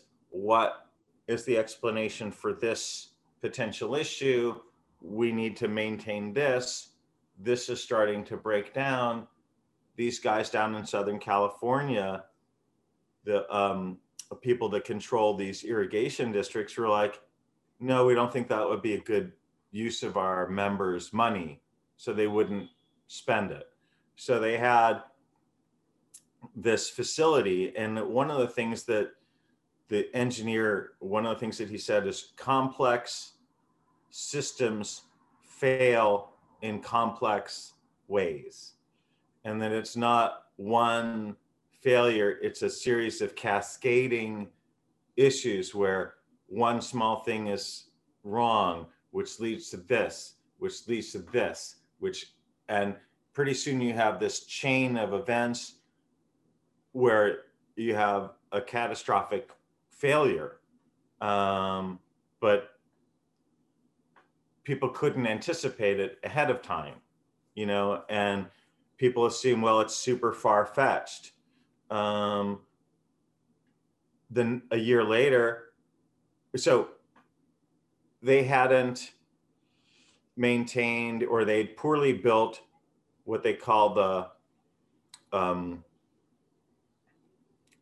the hell is it? Not the downspout. It's the spillway. So it's basically this concrete, think about it as like a gigantic 30-lane wide freeway ramp that goes from the dam down to the river channel below. And when the dam gets to the highest level, when the dam is nearly filled, they don't want it to go over the top of the dam. So it spills out of this thing. And they have these gates that they open up and the water can spill down. So the thing basically developed a pothole, and the pothole broke apart. And then what they decided oh no, it's damaged. And if we send more water down this thing, it's going to get damaged even more, and it'll cost even more money to fix. So let's shut the thing down and let the reservoir fill up. Oh, that's a brilliant idea. Well, they had this other thing called the emergency spillway, which didn't have gates, and it was this concrete weir structure where once the water level reached the top of it, it would come spilling over that, and then it would just go down this hillside. The hillside wasn't lined, there was no concrete. So, and environmentalists have been telling them that was unsafe and that it could cause a catastrophic failure. Now, one of the things about California was that when the reservoir was nearly full, and then they had this big gigantic pothole open up on the spillway ramp, is that we had an inbound series of atmospheric river events. Now, California is kind of funky because from about April until November, there's zero rain. Yeah. There's no rain, except maybe an errant shower in the mountains. But occasionally in the wintertime, in addition to the regular storms that come in off of the Pacific, where it's kind of, by New York standards, it would be like light rain or mist for hours, several hours, but really what you would consider light rain, not like, oh, it's pouring, right? When we get these atmospheric river events, there's this a narrow band of moisture that's stretching all the way back to the tropics and Hawaii. And it sort of operates like a fire hose where there's an intense band of rainfall, but it's only in a narrow north-south area. And it's like when you let go of a garden hose, it's kind of going all over the place. So it'll shift north and south during, over a series of hours. Anyway, they had these heavy storms moving into the catchment area for this dam, for the reservoir. So there was about 11 inches of rain that fell in the Feather River Basin. So the water going into the river, the water coming down the river into the reservoir was at about 178,000 cubic feet per second, but they could only let go about 100,000 cubic feet per second. Wait, 100,000 versus what? 7? They could release about 100,000, right? Yeah. Cubic feet per second down the spillway. But the water coming into the reservoir from upstream was about close to double that. Right. Okay. So the water level in the reservoir started rising, and eventually it hit that emergency spillway level. It hit 900 feet, and it went over that thing, and just immediately it started eroding away the hillside. Mm-hmm.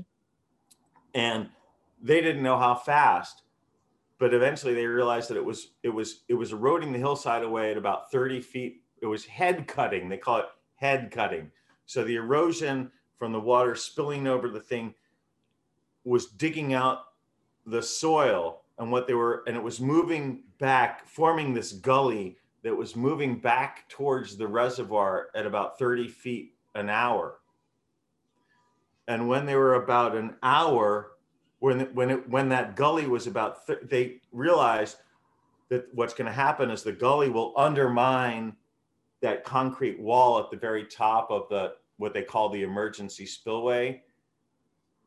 And when the water starts coming in underneath it, it's going to rip that whole thing, and that weir is going to go down the hillside, and there'll be nothing holding back the top 30 feet of water. And you're going to have just this tremendous flood that's going to inundate this town right below the dam, and then every other city going down to San Francisco. They told everybody you have 1 hour to get out. Now, the sheriff's communication center is directly, but is like beneath the dam. The jail is beneath the dam. The county office complex is beneath the dam. So they sent out one emergency alert from the broadcast, emergency broadcast system. Now it's called the emergency alert system, and then there was nothing. And then I got called back to the radio station because there's emergency.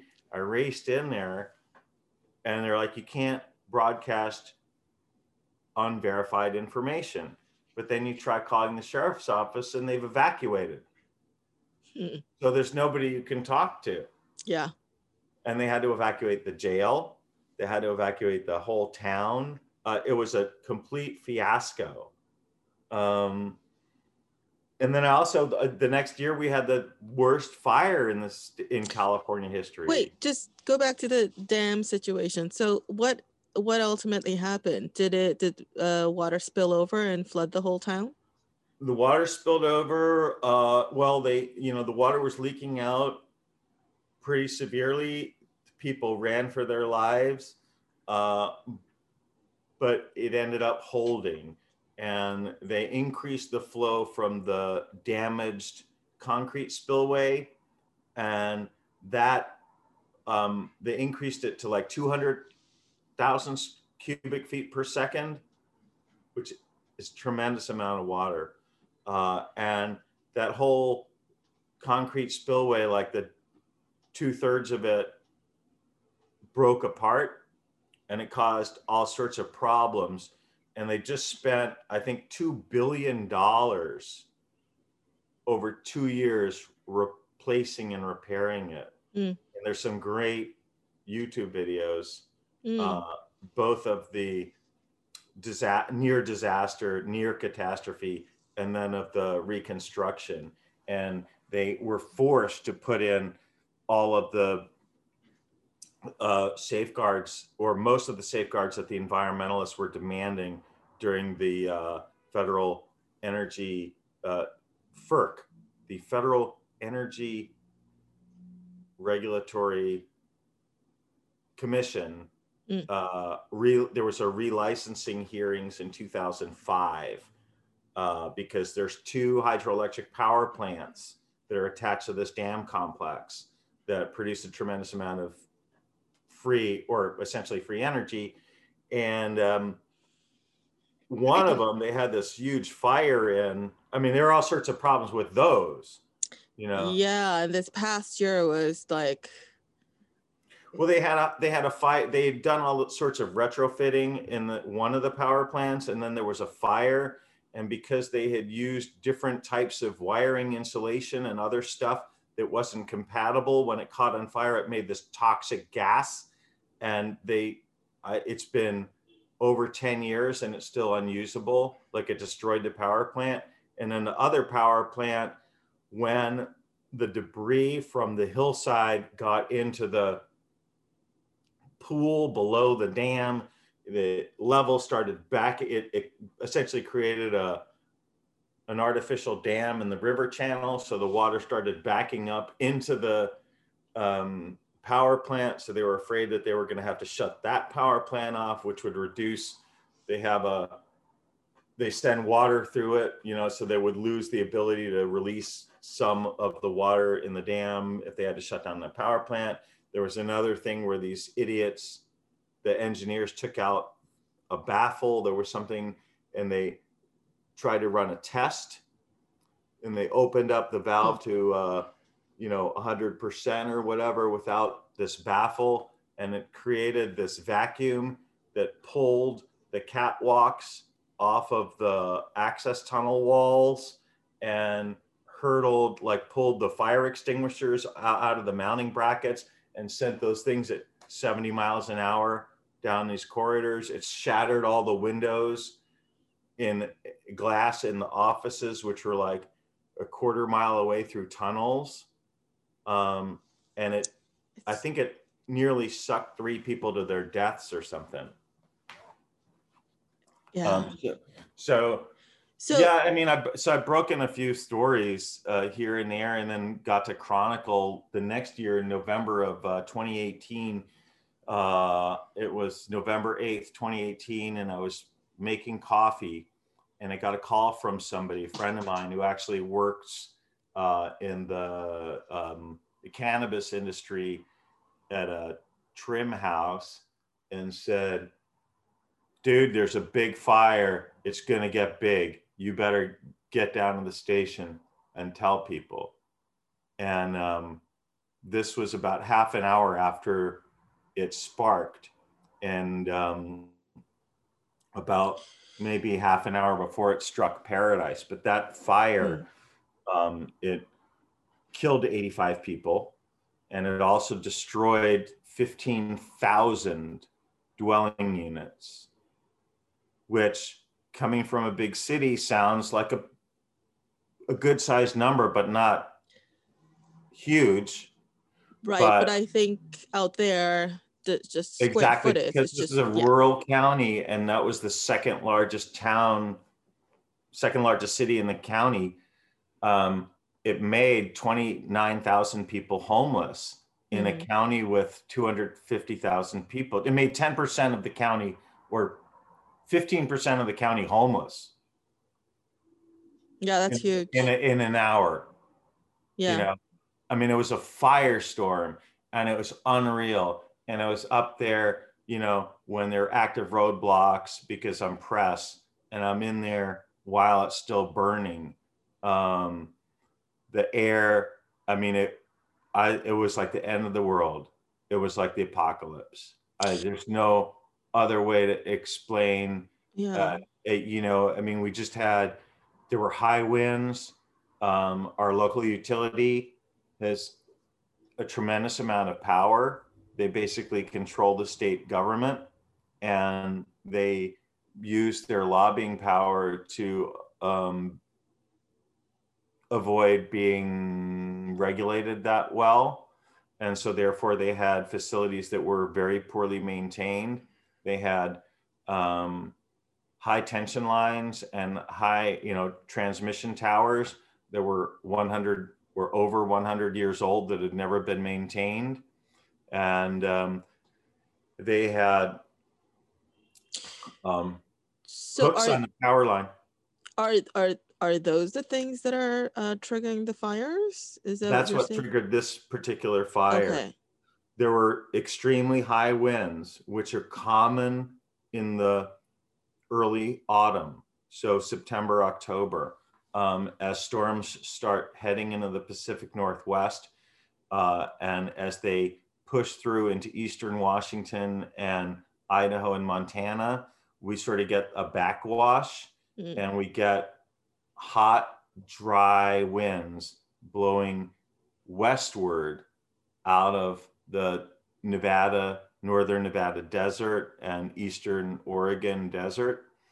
And when you get 70-mile-an-hour winds blowing across an area that hasn't seen rain in 6 months, and the humidity is in the single digits, it's like one spark can cause absolute catastrophe. There was a fire the previous year that was caused, that burnt into the city of Redding. It burnt a tremendous area, and it even it went all the way up a mountain and destroyed the transmitter for our radio station at 6,800 feet. Okay. And burned into Redding some 40 miles away.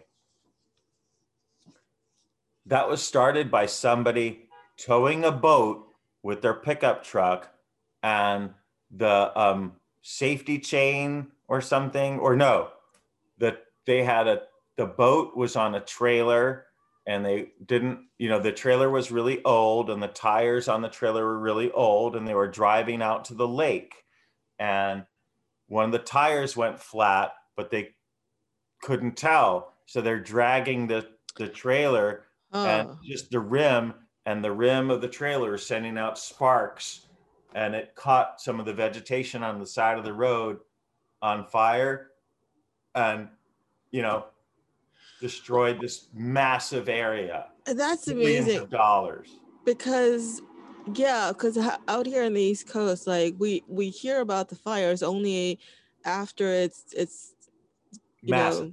yeah, it's become like tameable. Uncontrollable. Yeah, and so I don't remember ever hearing stories about like how these fires got started, but these are like everyday things that happen. So it's not like yeah. A lot of them are started by the utility.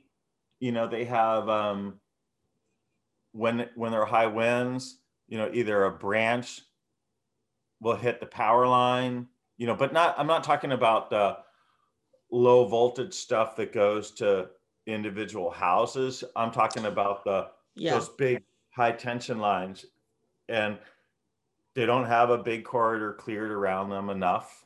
And then also they're not maintaining their towers. So in this fire, the Camp Fire, and the reason they named them for the closest road. So there is a road right there called Camp Fire Road. So that's why it's called the Camp Fire. Or maybe it was just called Camp Road. And then there was another one, the one I'm talking about, where the person with the boat trailer outside of Redding in Shasta County, that one happened near the CARR powerhouse for the CARR powerhouse. It's on the Whiskeytown Lake National Recreation Area, which is another part of the reservoir system. So there's a hydroelectric plant, and the fire started next to the road leading to the hydroelectric plant. So it was called the CARR Fire, CARR. So this was called the Camp Fire. So is all of California basically a tinderbox? Or it's hard to say. I mean, down south, there's not a whole lot of vegetation. It's like shrubs and bushes and grasses. So when the fires come, they spread really, really quickly, and they will burn hot, but it's not like it's big pine trees cheek by jowl. Up north here, they've been doing, everywhere in the US, they were doing fire suppression. After the white man came, they decided, these Indians are savages, and they're setting fires and destroying, causing this danger. Plus, they're destroying this valuable asset, trees, which we could cut down and build stuff with. But you need to sometimes. When the Forest Service was really developed in the 19th century, it was all about putting out fires before they begin, and saving plants and saving animals and saving trees, and then we can, sell them off. Well, by not having fires, all of the forest grew really thick and choked with vegetation. The trees are super close together. All the trees are mature. There aren't trees of different ages. So when a fire would rip through a natural forest, it would spread a certain distance. The younger trees would get killed, and then it would create more space, and so the next fire couldn't spread as far. It was sort of it would put itself out, right? And the native Indians would set fires in the early spring and in the late fall to clear forests, so that they could have, some meadows, because they would grow their medicinal plants would grow in the meadows, but not in a terminal mature forest. So they recognized that fire suppression, that fire was a natural part of the environment and part of how the forest stays alive, but I Western thought, man is just stupid that they don't, they didn't. yeah, but I thought, well, at some point, I think the forest industry, I think, realized that, because I remember hearing this like some years back, like the way to manage these raging forest fires is to actually have smaller fires to get rid of the chaff, basically. But at Yeah. this point, because they were suppressing fire for so long, it's really, they almost can't do that because Ah, it immediately gets out of control. I We see. had this past summer, fires burnt the entire Mendocino National Forest, over 1 million acres. Okay, 1 million. So just to give some perspective, what is that, like the size of which state? I don't know. I'd have to look it up. Okay. I'll look it up right now. Okay. Or you talk and I'll look it up. Okay. So it burnt a massive area. And, one of the things that I actually want to research and do stories on is how the Forest Service is going to manage regrowth in that area and management. And, this is the clean slate that they've all been talking about. In the 80s, they attempted to do some kind of controlled burn in Yellowstone Park, and it got out of control because the winds changed, and it was so big. Well, how big is Delaware? I mean, Hold on. I can quickly look up Delaware and Delaware is almost 2 million Okay. square. So Rhode Island is a little under 1 million square miles. Okay, so it burnt an area bigger than Rhode Island. Yeah. Well, what happened to I mean, not miles, square acre. Yeah. 1 million acre. Yeah. And that was just one fire. Yeah. Yeah. Right. We had, during the campfire in Chico, so many people left town, and I had to stick around because I was, the reporter, but I was wearing N95 masks, a year before COVID. When COVID happened, I'm like, oh, I still have my mask from the forest fire. The air was so bad. It was like the PM 2.5, the particulate matter, which, in Beijing or something will hit like 900 during a horrible, horrible thing. It was 1,300. The sky was black. It was like nighttime at noon. Yeah. Yeah. It was I just, it's scary as hell. So what actually puts it out? Is it something that the forest industry does, or does it just burn out? Because especially this past few years has been like raging like mad. It's scary. Well, what typically happens is that it's all down to weather, So it stops raining in the early spring, kind of by the beginning of April, it's pretty much over. Maybe you'll have an errant shower or two in May and one in June. But what happens in late July in the desert Southwest starts getting moisture from remnants of Pacific cyclones that hit Mexico get pulled into get pulled by the trade winds or something northward. And they reform in the desert Southwest in Arizona and New Mexico as the southwestern monsoon, they call it. But some of that moisture, if conditions are right, get pulled up the spine of the Sierra Nevada range, which is, high elevation, 8, 9, 10,000 feet tall peaks. And that creates electrical storms. So that moisture, the moisture from the remnants of those tropical cyclones in late July and up to about mid-August, you have a period where you can have these outbreaks of hundreds of dry lightning strikes across California in the mountains, in the Sierra Nevada and the Coast Range, and then presumably in the mountains in Southern California too. I've never lived in Southern California, so I'm not as familiar with it. And what happens is that they spark so many hundreds of fires all at once, all in one afternoon or overnight or something.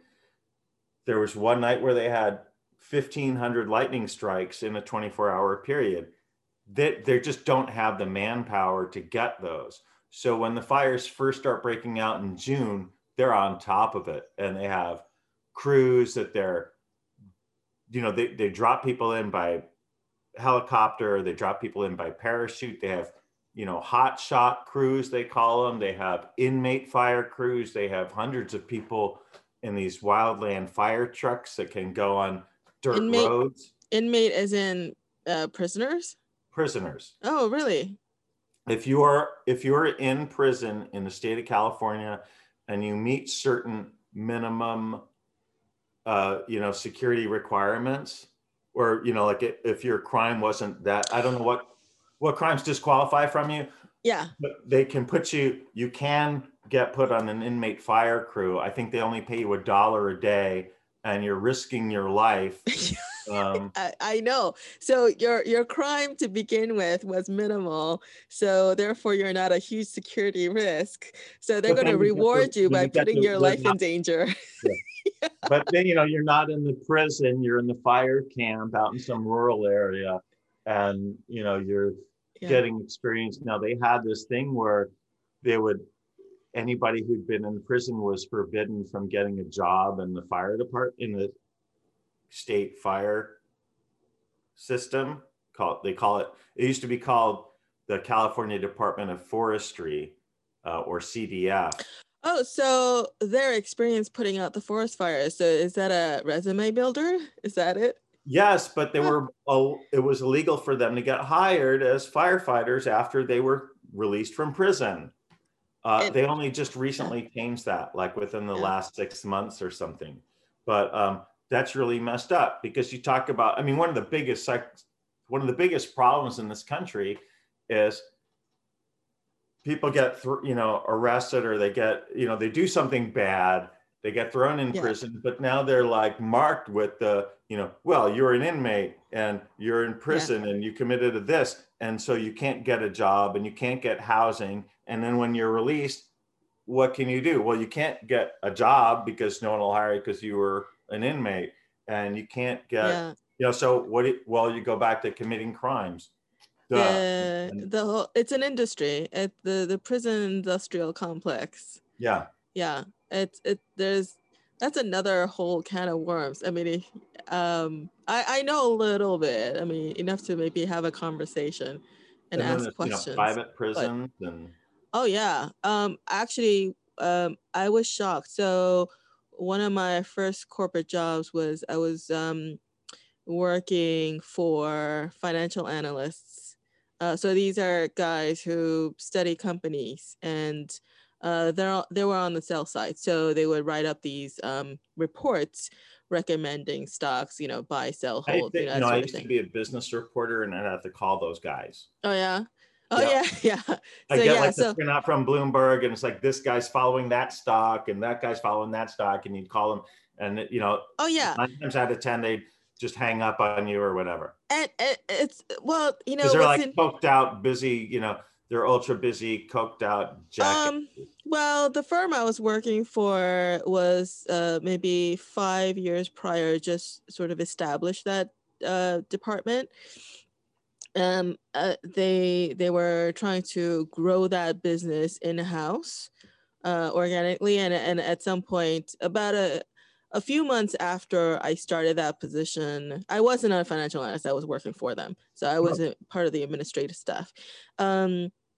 So a few months after I started that job, we heard news that the company was buying a boutique investment firm that has that whole department built out already. So they got tired of trying to build it in-house, and they decided, okay, we're just going to acquire the smaller company and build it out that way. That's what Did they lay everybody off who was inside the company already?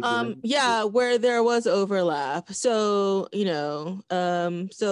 financial analysts, they cover industries, right? Like, yeah, industry sectors and look at individual companies within that industry. And it's what I find interesting is that within the financial analyst community, there are awards. So you could have like rock star, financial analysts like rising up, and they cost a huge amount of money for firms to hire them. Their contracts are like ridiculous. But anyway, I mean, they do help. Oh shit! I gotta look for it because I haven't opened it yet. Just bear with, just indulge me here for about 15 seconds. I'm gonna look for something. Should I keep talking or what?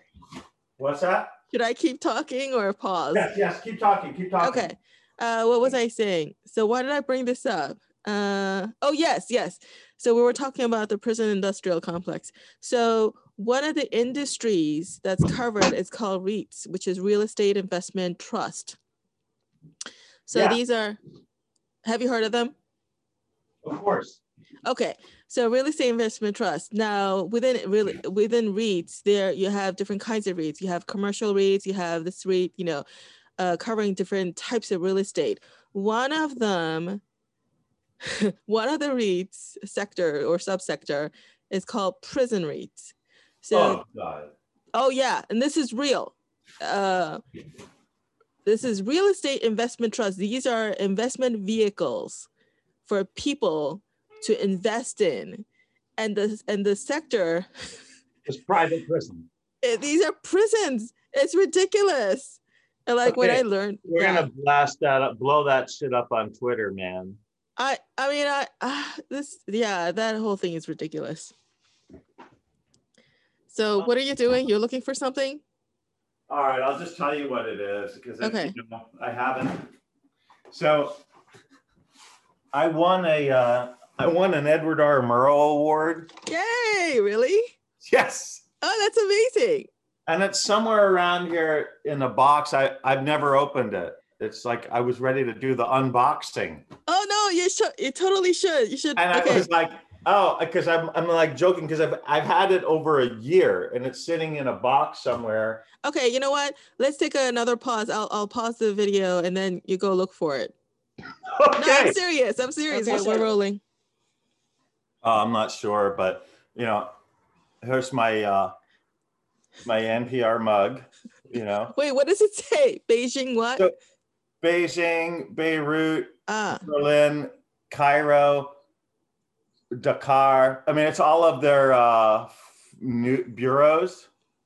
Rome, Sao Paulo. These are locations where they're located, or I think that's where they have foreign bureaus. Yeah. Okay. Foreign correspondent. Yeah. For me, I was just I don't work directly for NPR. I worked for an NPR affiliate for 10 years.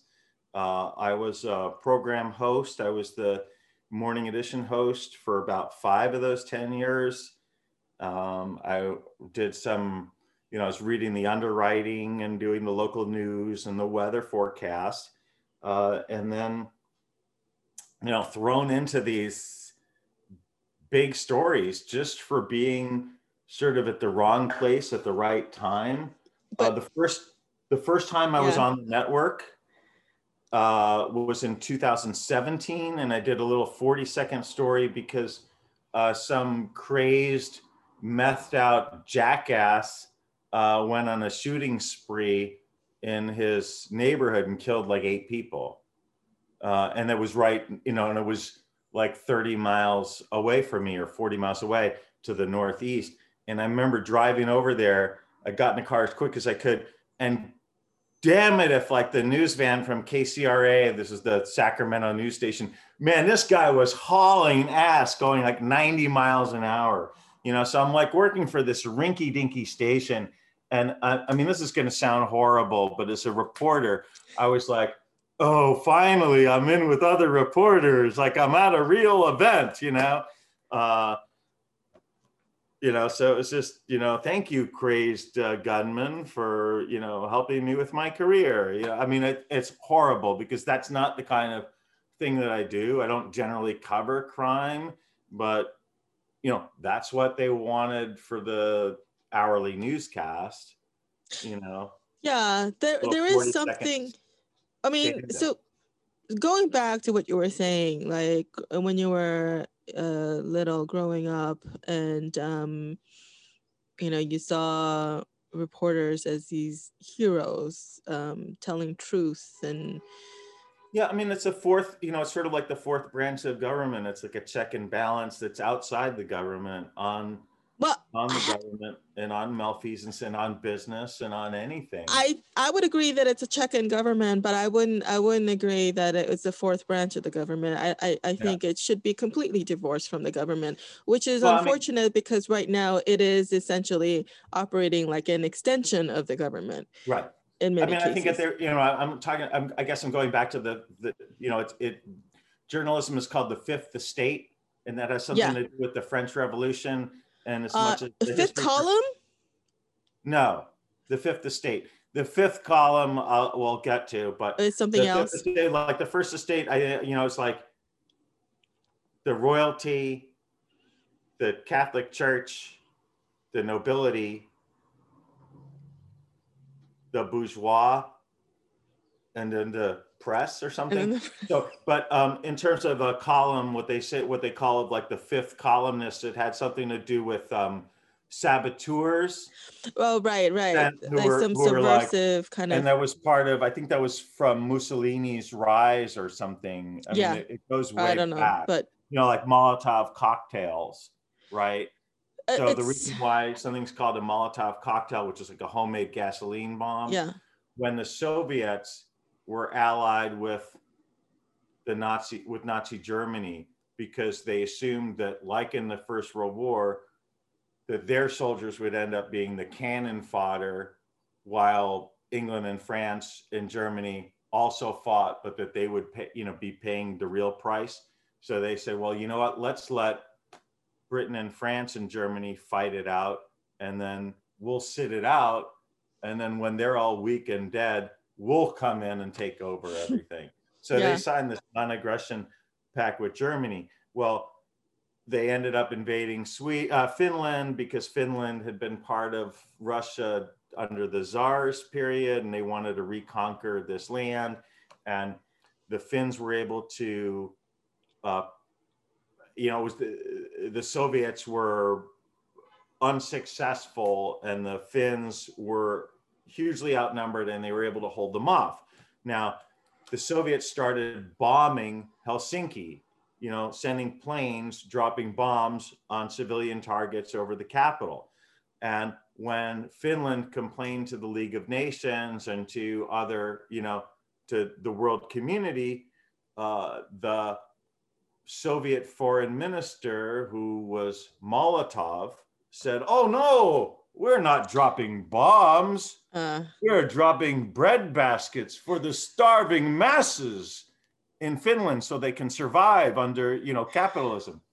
So the Finnish people responded, well, if he's dropping bread, we're going to make him a Molotov cocktails. So we're calling our gasoline bombs Molotov cocktails. So that's where it comes from. Anyway, going back to the earlier point that I was trying to make. So it's this hero thing. Wait, hold on. What was the point I was trying to make? Oh, the fifth column. It's not. No. Before that. Wait. Hero. I mean, I'm a dilettante, right? I get bored. Oh, no. Right. No. I always get something different. I always get something new. Whether it's a bank failure or, people at the zoning board pissed off about the ivy from their neighbor growing onto their property, or a dam failure, or the but as a reporter, though, as a reporter, isn't that a good thing? Yeah, I like it. I mean, but anyway, so earlier you made a comment like, that it's finally you're getting to a story where there are other reporters. what I was gonna say about that was, I think that there's so we think of reporters, we think of the press, that the press really needs to do their job in order for there to be democracy and freedom on the land, because if they're not there to keep powers in check, then that's just but at the same time, these are people. You are people, and you need to make a living. You cannot be totally, completely altruistic doing this. No. But at the same time, I think like we hold the press, at a very high standard, and I think we should, because well, look, I think the people that you see on TV make a tremendous amount of money. Sure. They're not necessarily the people who are writing their own scripts. They're not. They're news readers. So, I mean, people who you think are journalists, they may not even be a journalist. They may just be able to read the thing properly with the right emphasis to make it really, really interesting and make it sound really good. And then you have, I mean, the real reporters who are doing, the real reporters. If you go all the way back to the 19th century and you think about people like William Randolph Hearst, or Joseph Pulitzer, they were rich people, captains of industry who had so much money that owning a newspaper was a status. Yeah. thing. Yeah. It was like, and they could do people this. will think, I mean, the line in Citizen Kane, people will think what I tell them to think. And that's true. So these owners, some of it was just a hobby, and it was also a loss leader, right? So the newspaper made them famous, which maybe helped their other industries, right? Yeah. That's not really true today. Maybe Jeff Bezos, is following that line with the Washington Post. Bezos. Did you say that on purpose? Okay. But, it's not, I mean, mainly it's all corporate and it's traded on Wall Street. And you have an industry that has to compete for investment dollars with, oil companies that, they murder a bunch of people, stick a pipe in the ground, and money comes out, right? Or you have, they fund, you drop $100,000 on a congressman and they approve some weapon system, and then, for billions of dollars, and then you have those profits. Or, a tech industry which figures out some way to lay off 2 million people, eliminate 2 million jobs. A newspaper, you're forced to compete on Wall Street, because people don't care. They just want the stock price to go up, right? Because you need to make money. Well, if there's only certain ways to, people would rather invest in a, pharmaceutical company that might cure cancer or come up with a new, an orgasm pill, right? Because that's going to be more profitable, or in an oil company, that's going to, pay some congressman to block solar subsidies or something. There's just more money in it. So the newspaper industry, the news business, has been sort of eating itself, and you have leveraged buyout firms, corporate raiders coming in, buying some company, selling off the real estate. They sell off the office building. They close the printing plant, and they sell the printing press. They sell the physical plant with the building, and they sign a contract with somebody else, some other company that they own. So they're having this company pay that company, and they're taking the profits and they're leasing it back. They go from owning the office building to renting office space back from some other company. And, they're slowly but surely chipping away at the financial viability of the company. They're vultures, they're stealing the equity from these companies. And when there's nothing left, they sell it off, that declares bankruptcy, and all the retirees lose their pensions. Now I've worked my entire career and have never earned any kind of pension. I've never been at a job that offered a pension. I've been at a few places that have offered 401ks, you know, or the nonprofit equivalent of a 401k.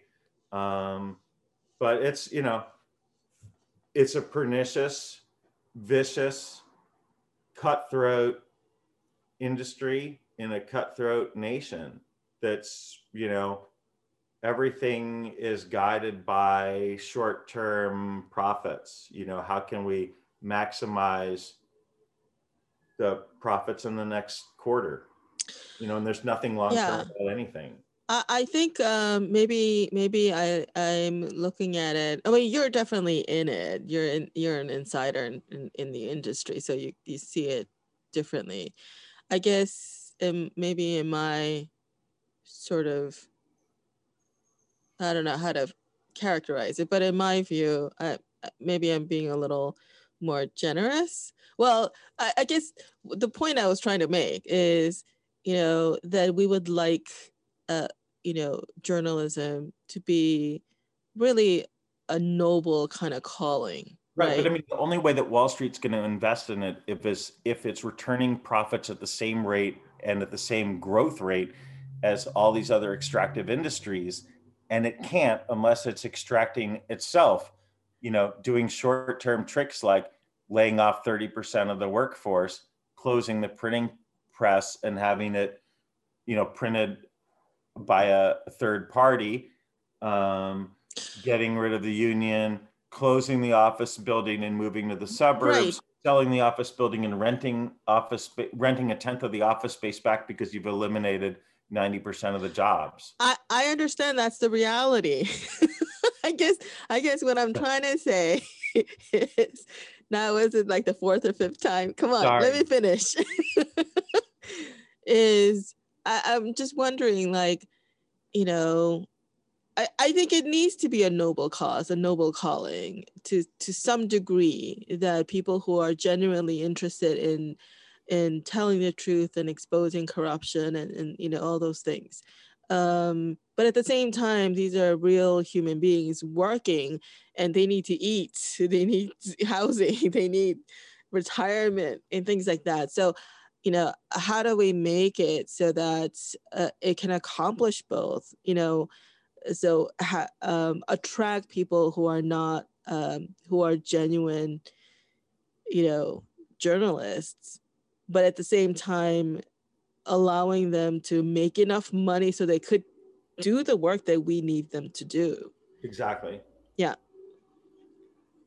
And being beholden, being beholden to Wall Street is not the answer, obviously. Yeah, I mean, there's some argument or, you know, attempts at building a nonprofit entities, you know, a nonprofit model or a subscription model, you know, but isn't that the business model of all, well, newspapers and magazines certainly is a subscription model, which is not working because of digital. And everyone wants information free now, which I think is not. You get what you pay for. Yeah, yeah, exactly. And then so now what you're having is these mainstream media. So I feel like we all contributed to some extent to the demise and maybe the corruption of media. Well, I would love to just point the fingers at mainstream media right now because of all the misinformation and all the misdirection that they're causing. But there are all sorts of factors in play. I mean, you look at Craigslist, you know, something like Craigslist, nobody ever has to pay $10 to the, you know, Sheboygan News to post, you know, my Ford F-150s for sale, right? Yeah, how does Craigslist make money? Doesn't it make money? Yeah, it must. But what it did was eliminated classified advertising and eliminated and then other internet stuff eliminated. Right. Okay. So that's the point you're making. Like and then all of those retailers, you know, if you were Macy's, you know, you took out the ads. Well, those companies are all suffering. You go to the malls, are all shut. They're full of vacant stores, you know. For various and people are advertising on Facebook. you know, which is totally effective. But Facebook is, they are doing all sorts of stuff with the algorithms. Yeah, and now freedom of speech is at peril because of the random cancellations and all kinds of things that they're doing. Yeah, it's ridiculous. And and actually, when this video is done, it will be on YouTube. So thanks, Google. But at the same time, some of the decisions that they're making, these Silicon Valley moguls, they're making these decisions unilaterally, and they might say that they're private companies, and Congress is not making any laws to help them do this either. So what are they to do? There's no thought about long-term repercussions or unintended consequences for anything. Sorry, there's a siren going by. So This is New York. Yeah, here I got the loudest thing I have is the landlady has a peacock. Oh, she has a peacocks make this very unexpected sound. Yeah. Yeah, it's not pretty at all. No. I was moving my stuff, and and I told her, I was like, I was really afraid I was gonna, because the peacock was like, I guess, intimidated by me or keeping its distance from me, and that it was like getting really close to the road, and I was afraid that it was going to walk up onto the road. And I told her later, and she's like, "Oh no, don't worry. The peacock is he's kind of obnoxious, and he'll walk out across the road, saunter across the street, and block traffic on his own." But anyway, so I think yeah. So you're actually, in your profession, you're doing everyone a service.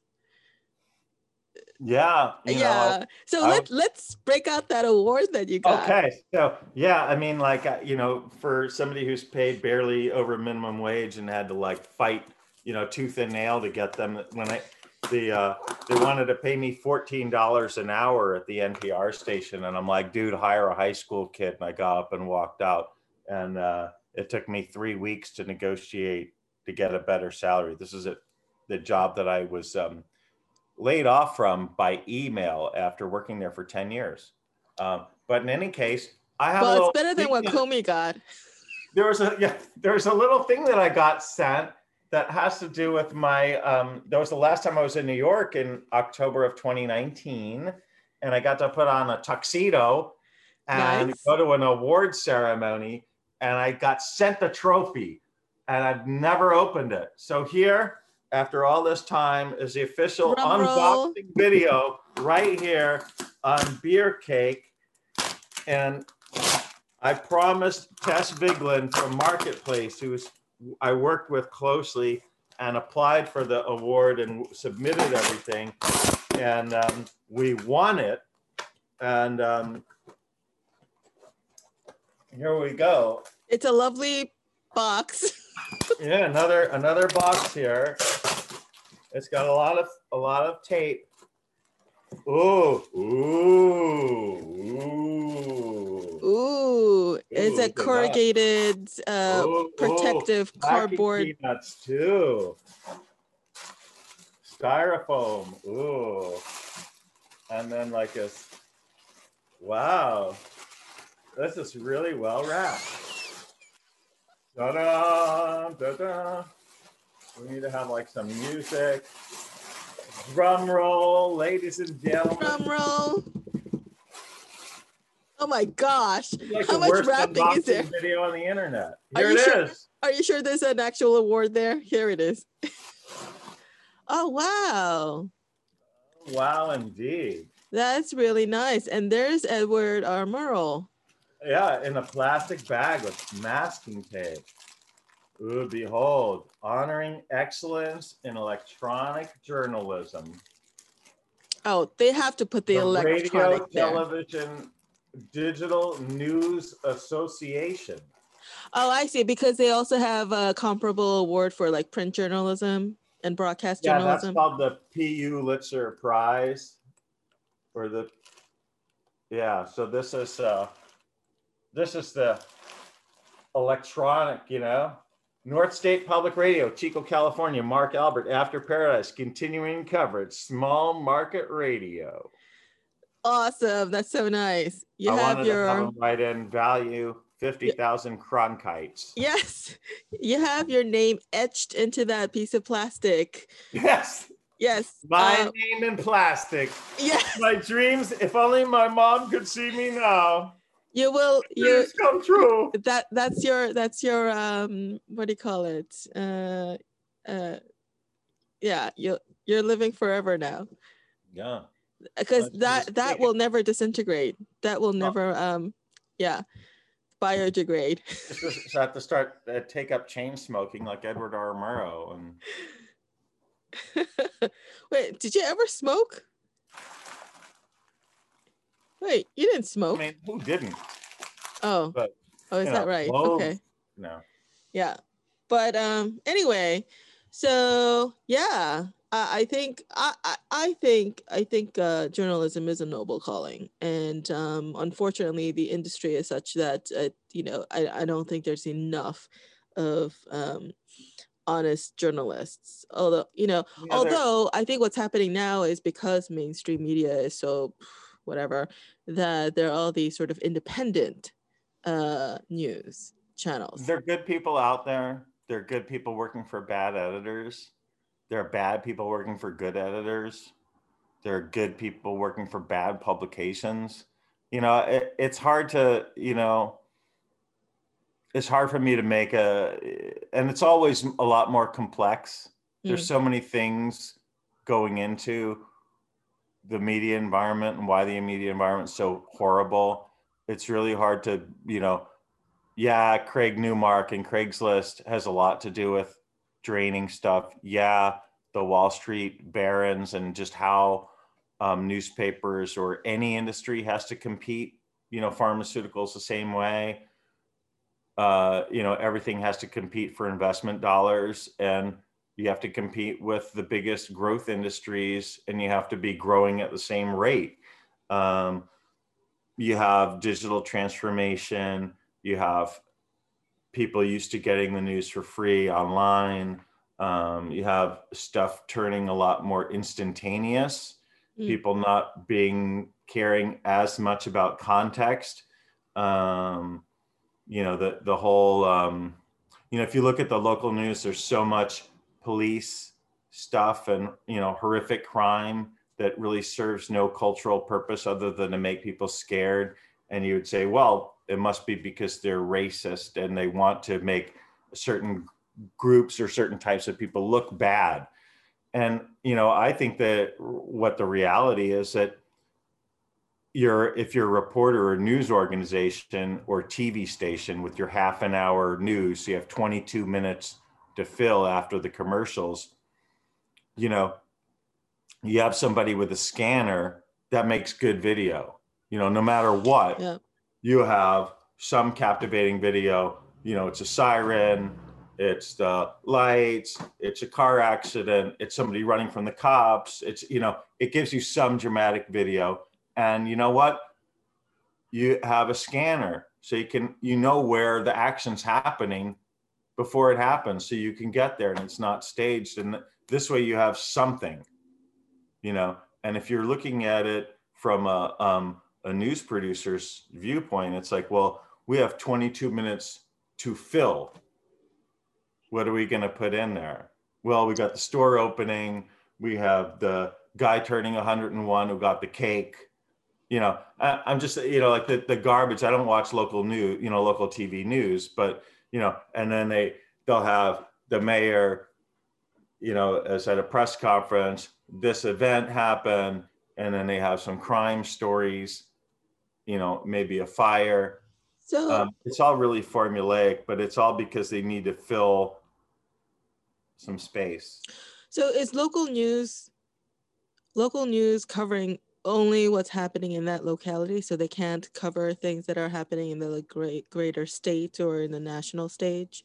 Well, I mean, you have to sort of view your thing. So if you're a small player, you don't want to cover news that's happening somewhere where you're not, where you're not broadcasting to, So like I'm about to start a job at this radio station, and they have a really small coverage area because they have a really weak signal. So I was like, hey, the Mendocino National Forest, burnt up. That's 1 million acres. And well, they're like, well, our signal doesn't go there, and nobody lives there. Yeah, but I mean, that's where they'll start, and then it'll come here. Right. So it's like trying to convince them that, so yeah, you're sort of limited in that you're only going to cover stuff that's in your coverage area. That seems a little, and maybe you'll do a state issue, how the state thing, a new state law impacts local people. Right, exactly. That's my point. Yeah. Because what's happening at the state level, or even, the county level, and certainly the national level, may impact, but even if it doesn't directly impact the locality, it's still worth knowing what's going on. Yeah. Yeah. But, people aren't interested in, the Yugoslavian Civil War, or the plight of people, the US, the CIA, and the military industrial complex using Yemen, the whole thing with the US supporting Saudi Arabia to blow up Yemen because, instead of Vietnam or Soviet communism being the domino thing that's going to take over the world, now, Iran is going to take over the universe. And that unless we murder children in Yemen, that, that's going to happen. I think something you said earlier about, local news being a lot of sort of scaremongering because what you're reporting is a crime and a lot of bad things that are happening. So I think, but I wonder if news has to be that by nature, just exposing all the bad stuff, because it does have that negative impact, or for a very depressive kind of impact. Yeah. I mean, I know some people have said, in the past, I've heard people say that they don't watch the news because it's depressing. And I think, that's the kind of impact if it, it has on the culture. I mean, the perfect story. There's a question in there somewhere. Sorry, go ahead. Well, I mean, I can't tell you how many, it's like, oh, missing blonde, it's like, a young, good looking, blonde disappears, and like the whole news media drops everything. And it's like, if it was an older person who was disabled, like who disappears, like nobody gives a shit. But it's like, oh, this person was, gonna get married 2 weeks and had this honeymoon planned and this whole extravagant, and then they just vanished. What happened? I mean, yeah, it's horrible, and it is a story and it is important, but they blow these things out of proportion, and I had a call from somebody and they're like, would you freelance this thing? Because there was a missing blonde, in our area. And I'm like, fuck you. I'm not covering a missing blonde, forget it. Wait, as journalists, you have a choice? Well, it was somebody from outside of the area trying to get me to like do to freelance. Oh, I see. We need somebody to cover this.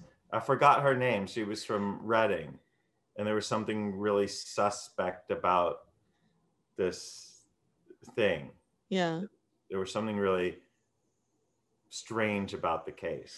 Well, okay. So, here's the thing. So you get that shit creates its own. It sort of creates its own universe, or creates its own cycle where, if you're not covering that, people are saying, well, why aren't they covering that? Right? Oh, they're missing that. Oh, channel this had this, but they didn't. Or even if you take somebody who's like super serious, okay? Like my former boss, Amy Goodman on Pacifica, and she does Democracy Now! it's all super negative. It's all super, all the, the chronology of all the pernicious forces that are gobbling up freedom and righteousness throughout the globe. And I can't listen to it. It's super depressing. She doesn't do crime, but then also she doesn't do a lot of challenging interviews. Like the people that she interviews are generally, people from her Rolodex, people that she's friends with or knows, or it's somebody else in the alternative or leftist press that she'll give a forum to. So there'll be somebody who has a story in the Nation, and it'll be like, so what was the big point that in your research that you found out? Well, tell me more about that. What was it like when and it's not, oh, well, that's it. Tell me more about that. That's not really a question. And I love Amy, and she's a wonderful person, and I certainly learned a lot, and I have great debt. I'm greatly indebted to her. I mean, geez, I got sent off to go cover something with the Dalai Lama. Rudy Giuliani as a 19-year-old. This is in New York?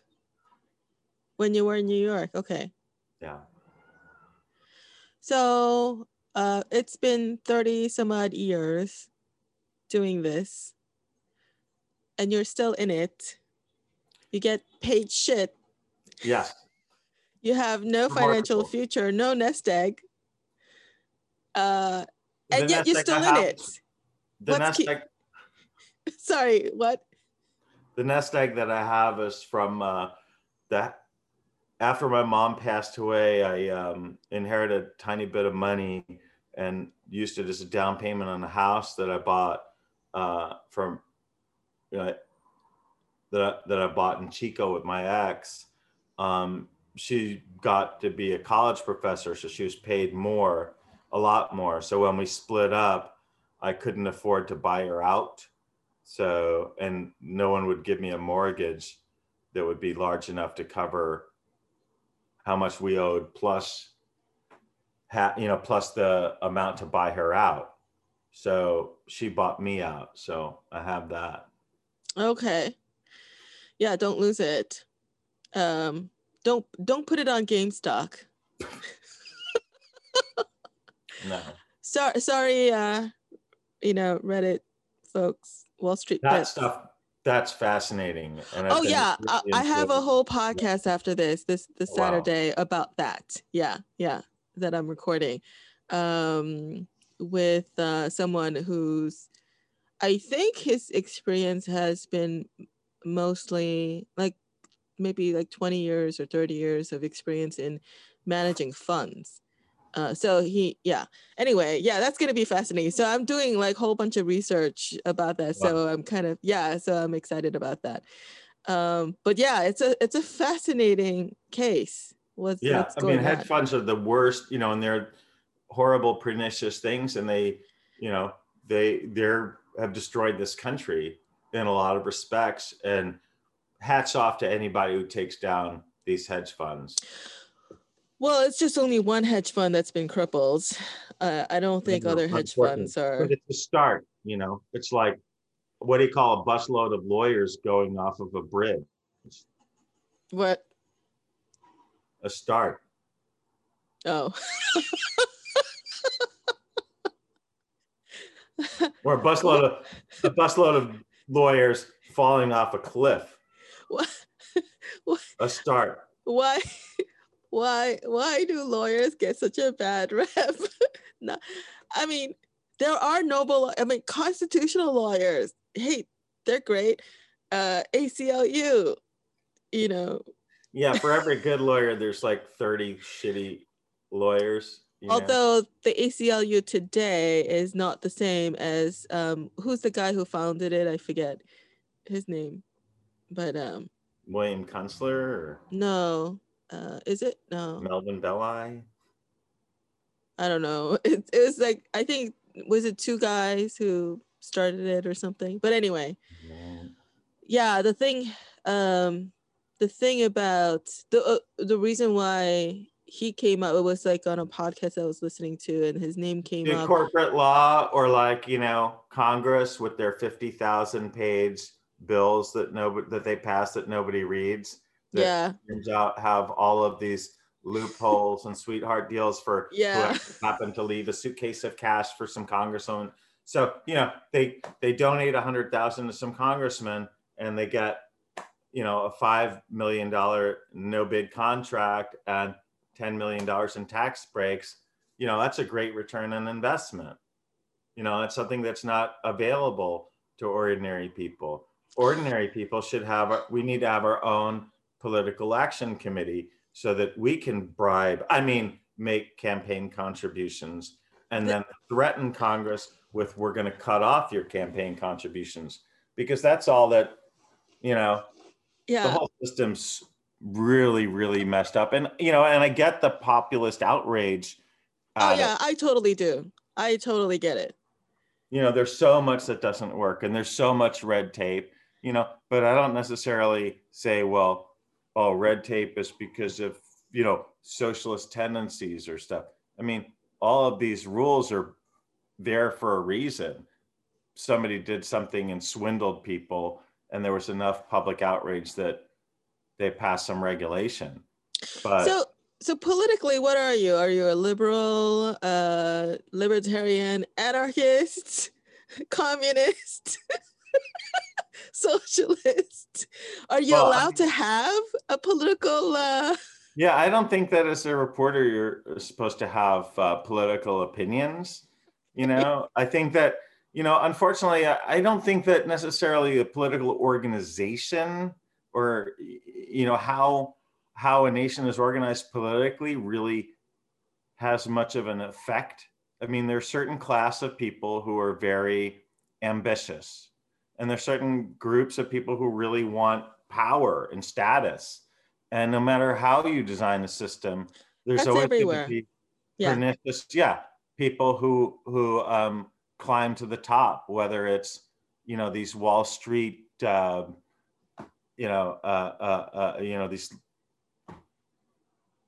Wall Street Eichmanns, or, a dictator in Belarus, or, the Burmese coup. I mean, no matter how, whether you say, well, this is going to be a workers' paradise, there are people who get the best apartments and people who get the caviar and other people who get, potatoes. So although I do like potatoes. So yeah, I like potatoes too. I like rice too.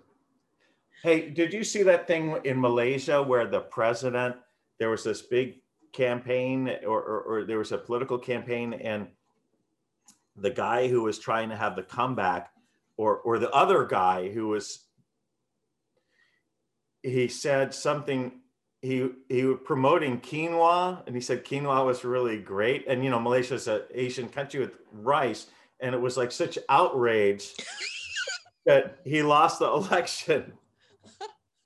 It was like the post, like the other people really like went after him and made it a big scandal that he was, basically by saying good things about quinoa, that he was talking smack about rice. Was it because he was being bribed by the quinoa industry? No, I mean, quinoa is that it was developed, or, by the Mayans. Yeah, South American. By the Aztecs, and I mean, in Peru, Inca, yeah. It's South American. Yeah, in origin. And it's like incredibly nutritious. I don't really like it that much. I actually do like it. We don't make it enough. You know what you could do? You could mix a little quinoa with the rice, and it comes out. I like sushi rice. It's crazy. I mean, I love white rice. Wait, white rice, sushi rice is flavored. Yeah. I mean, I also get Thai rice. I'll get Thai rice that I'll make. You know what rice I really like? Jamaican rice. The dirty rice. Coconut rice. No, they put a little bit of, I think. Well, I think maybe there are different recipes. Like nasi lemak. No, there's some version of, I don't know if it's Jamaican or, but it's in the West Indian cuisine. There's rice that's made with coconut oil, so it has that nice coconut oil. In Malaysia, they coconut milk. They'll cook rice with coconut milk and it's nasi lemak, and it's absolutely delicious. Oh, nasi lemak. Okay, Mm-hmm. yeah. I probably had that when I was out there, but I don't remember. But anyway, so yeah, you're still in it. Are you gonna die a reporter? Is that your plan?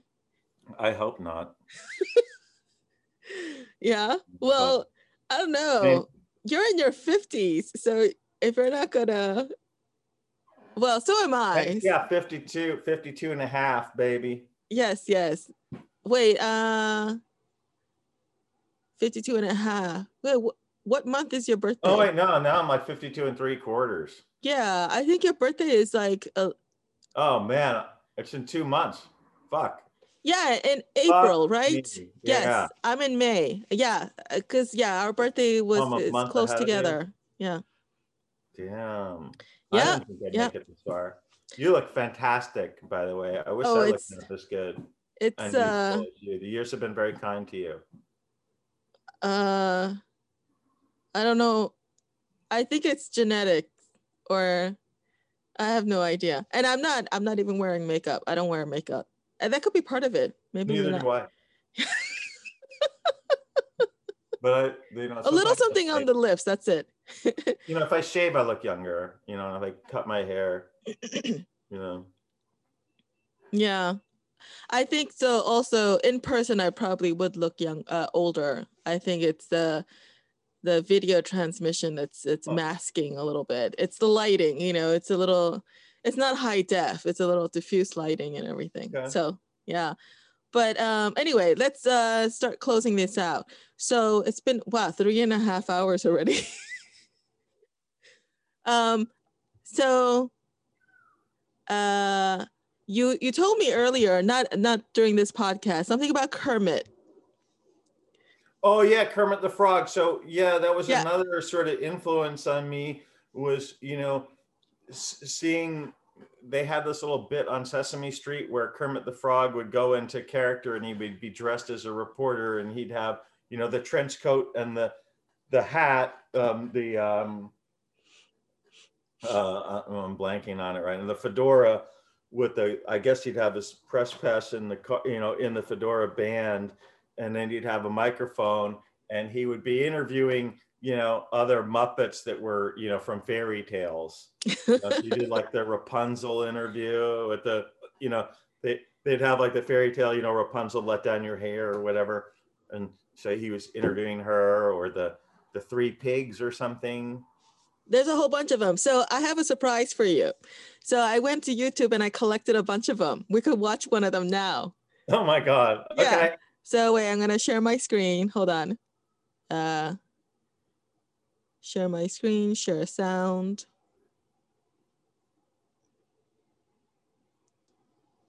Okay, here we go. So, everyone who's listening, if you go to my podcast channel, Beer Cake with JJ Co. Sorry, I almost forgot my last name.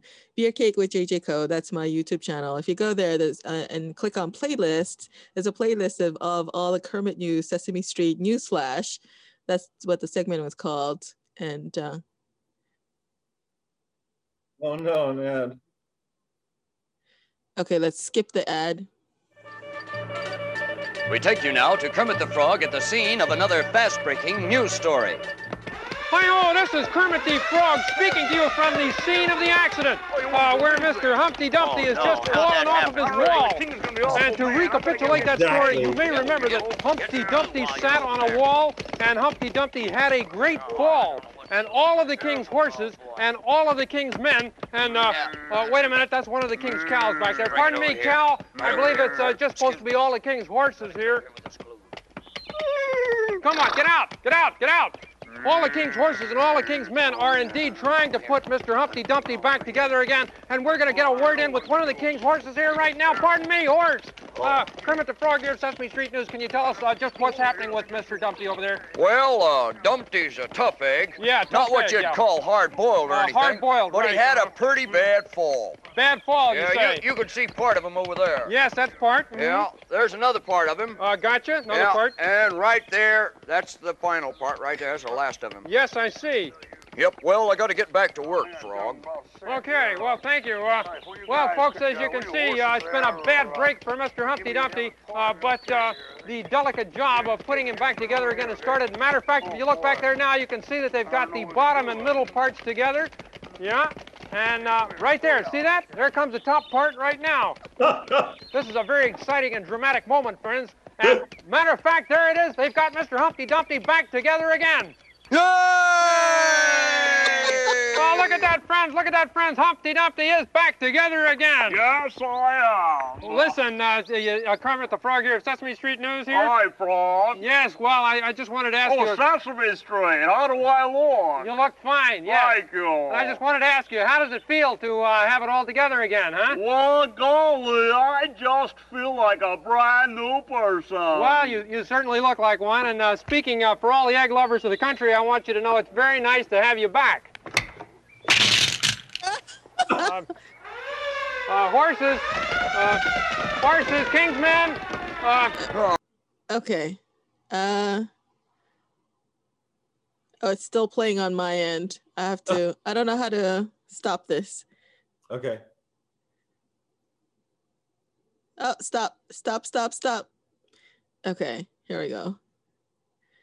So that's great. So yeah, I think Kermit the Frog is a wonderful role model. I think more people should grow up watching Kermit the Frog. Yes. And all his characters. Okay, you're distracted now. I think this is a good time. My landlady's trying to get me to sign the lease. Oh, okay. And she's going to come over with another burner for the stove because she was cleaning them. And it's like an old O'Keefe and Merritt you can see right behind me from the 1930s or something. So, I'm sorry. She just texted me and I was going to check in with her this morning and then got sidetracked. No, that's okay. I know. It's like a lonely old stove right there standing all by itself and your refrigerator on the other side. Yeah, it's a very disjointed kitchen area. I have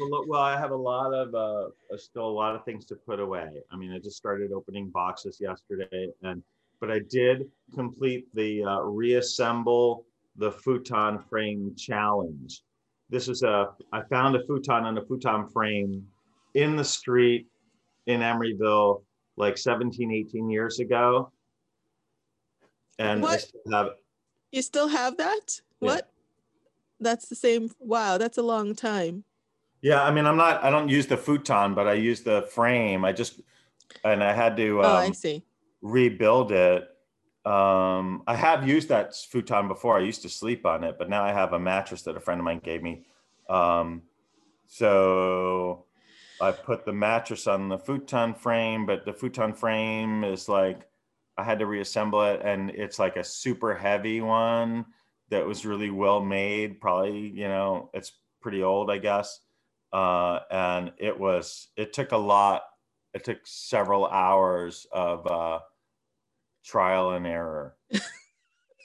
But, I managed to put it back together without swearing. And that is, which for a New Yorker, that's a big deal. That's a big accomplishment. And on that note, so you have a bed to sleep on tonight. That's great. So I think we'll conclude the podcast here. It was great talking to you. JJ, it's fantastic to catch up with you. And, yeah. So long from Sebastopol. And goodbye from New York. Well, let's do this again. I'm hoping to do a reunion version, a reunion episode with everybody on. Yeah. Next time I'll be more organized, and I'll try to keep my thoughts going. Because for somebody to watch this or listen to it who doesn't, Well, no, I think the fault is on me. I need to be better at like directing the conversation. I'm a little rusty. I used to be a lot better at that. Yeah, anyway, I'm learning. This is only my second episode, so I'm learning as I go. Well, if you want to redo it, if you want to like. No, we're not redoing this. No, but I mean, redo it in like a half an hour thing because, also I would end with the how to catch it and watch it and not at the beginning, because if you don't grab people in the first 10, 15 seconds with something, you're not going to grab them. Yeah, that's okay. That's not the audience I'm targeting. So yeah. Anyway, this is the purpose of this is long form conversation. It is what it is. So yeah, I mean, here I am on the on the cusp of technology with my the Murrow Award and my my still working Nokia flip phone. You still have a flip phone. Yeah, because my dog sent my BlackBerry into the Sacramento River and the screen cracked, and it should a new old one should be arriving from China today. Oh, you know what? My phone last year, like a few days before the end of the year, this is like December 28th or something like that, my phone died. Oh. Yeah, so that's sort of like the last sort of FU of 2020. God, you have no idea what a disaster or how much stress and because using this, like I can't access anybody's phone number, like contacts that I've changed since I started using an Android, they're not in here for whatever reason. So like, I mean, it's just trying to move while you can't communicate. It's just been a whole. Oh yeah, especially for you where, you really depend on that. Me, I was just home. So, and there are other ways to communicate. There's email, there's, right. Did somebody Facebook message me, or did they exactly me, or did they text me, or did they send it to me on a Twitter message? And it's like, God damn it, why don't you just call me up? Anyway, I don't have your phone number. I'll get that from you offline. But anyway, on this note, it was great catching up, and thank you everybody for listening and watching. Remember, be sure to like, follow, subscribe, do everything. It's Beer Cake with JJ Co on Spotify and Anchor.fm. And you could follow me on social media, Beer Cake Podcast. Thank you, everyone. And yes, put your masks on. Stay safe, everyone. Bye. Peace.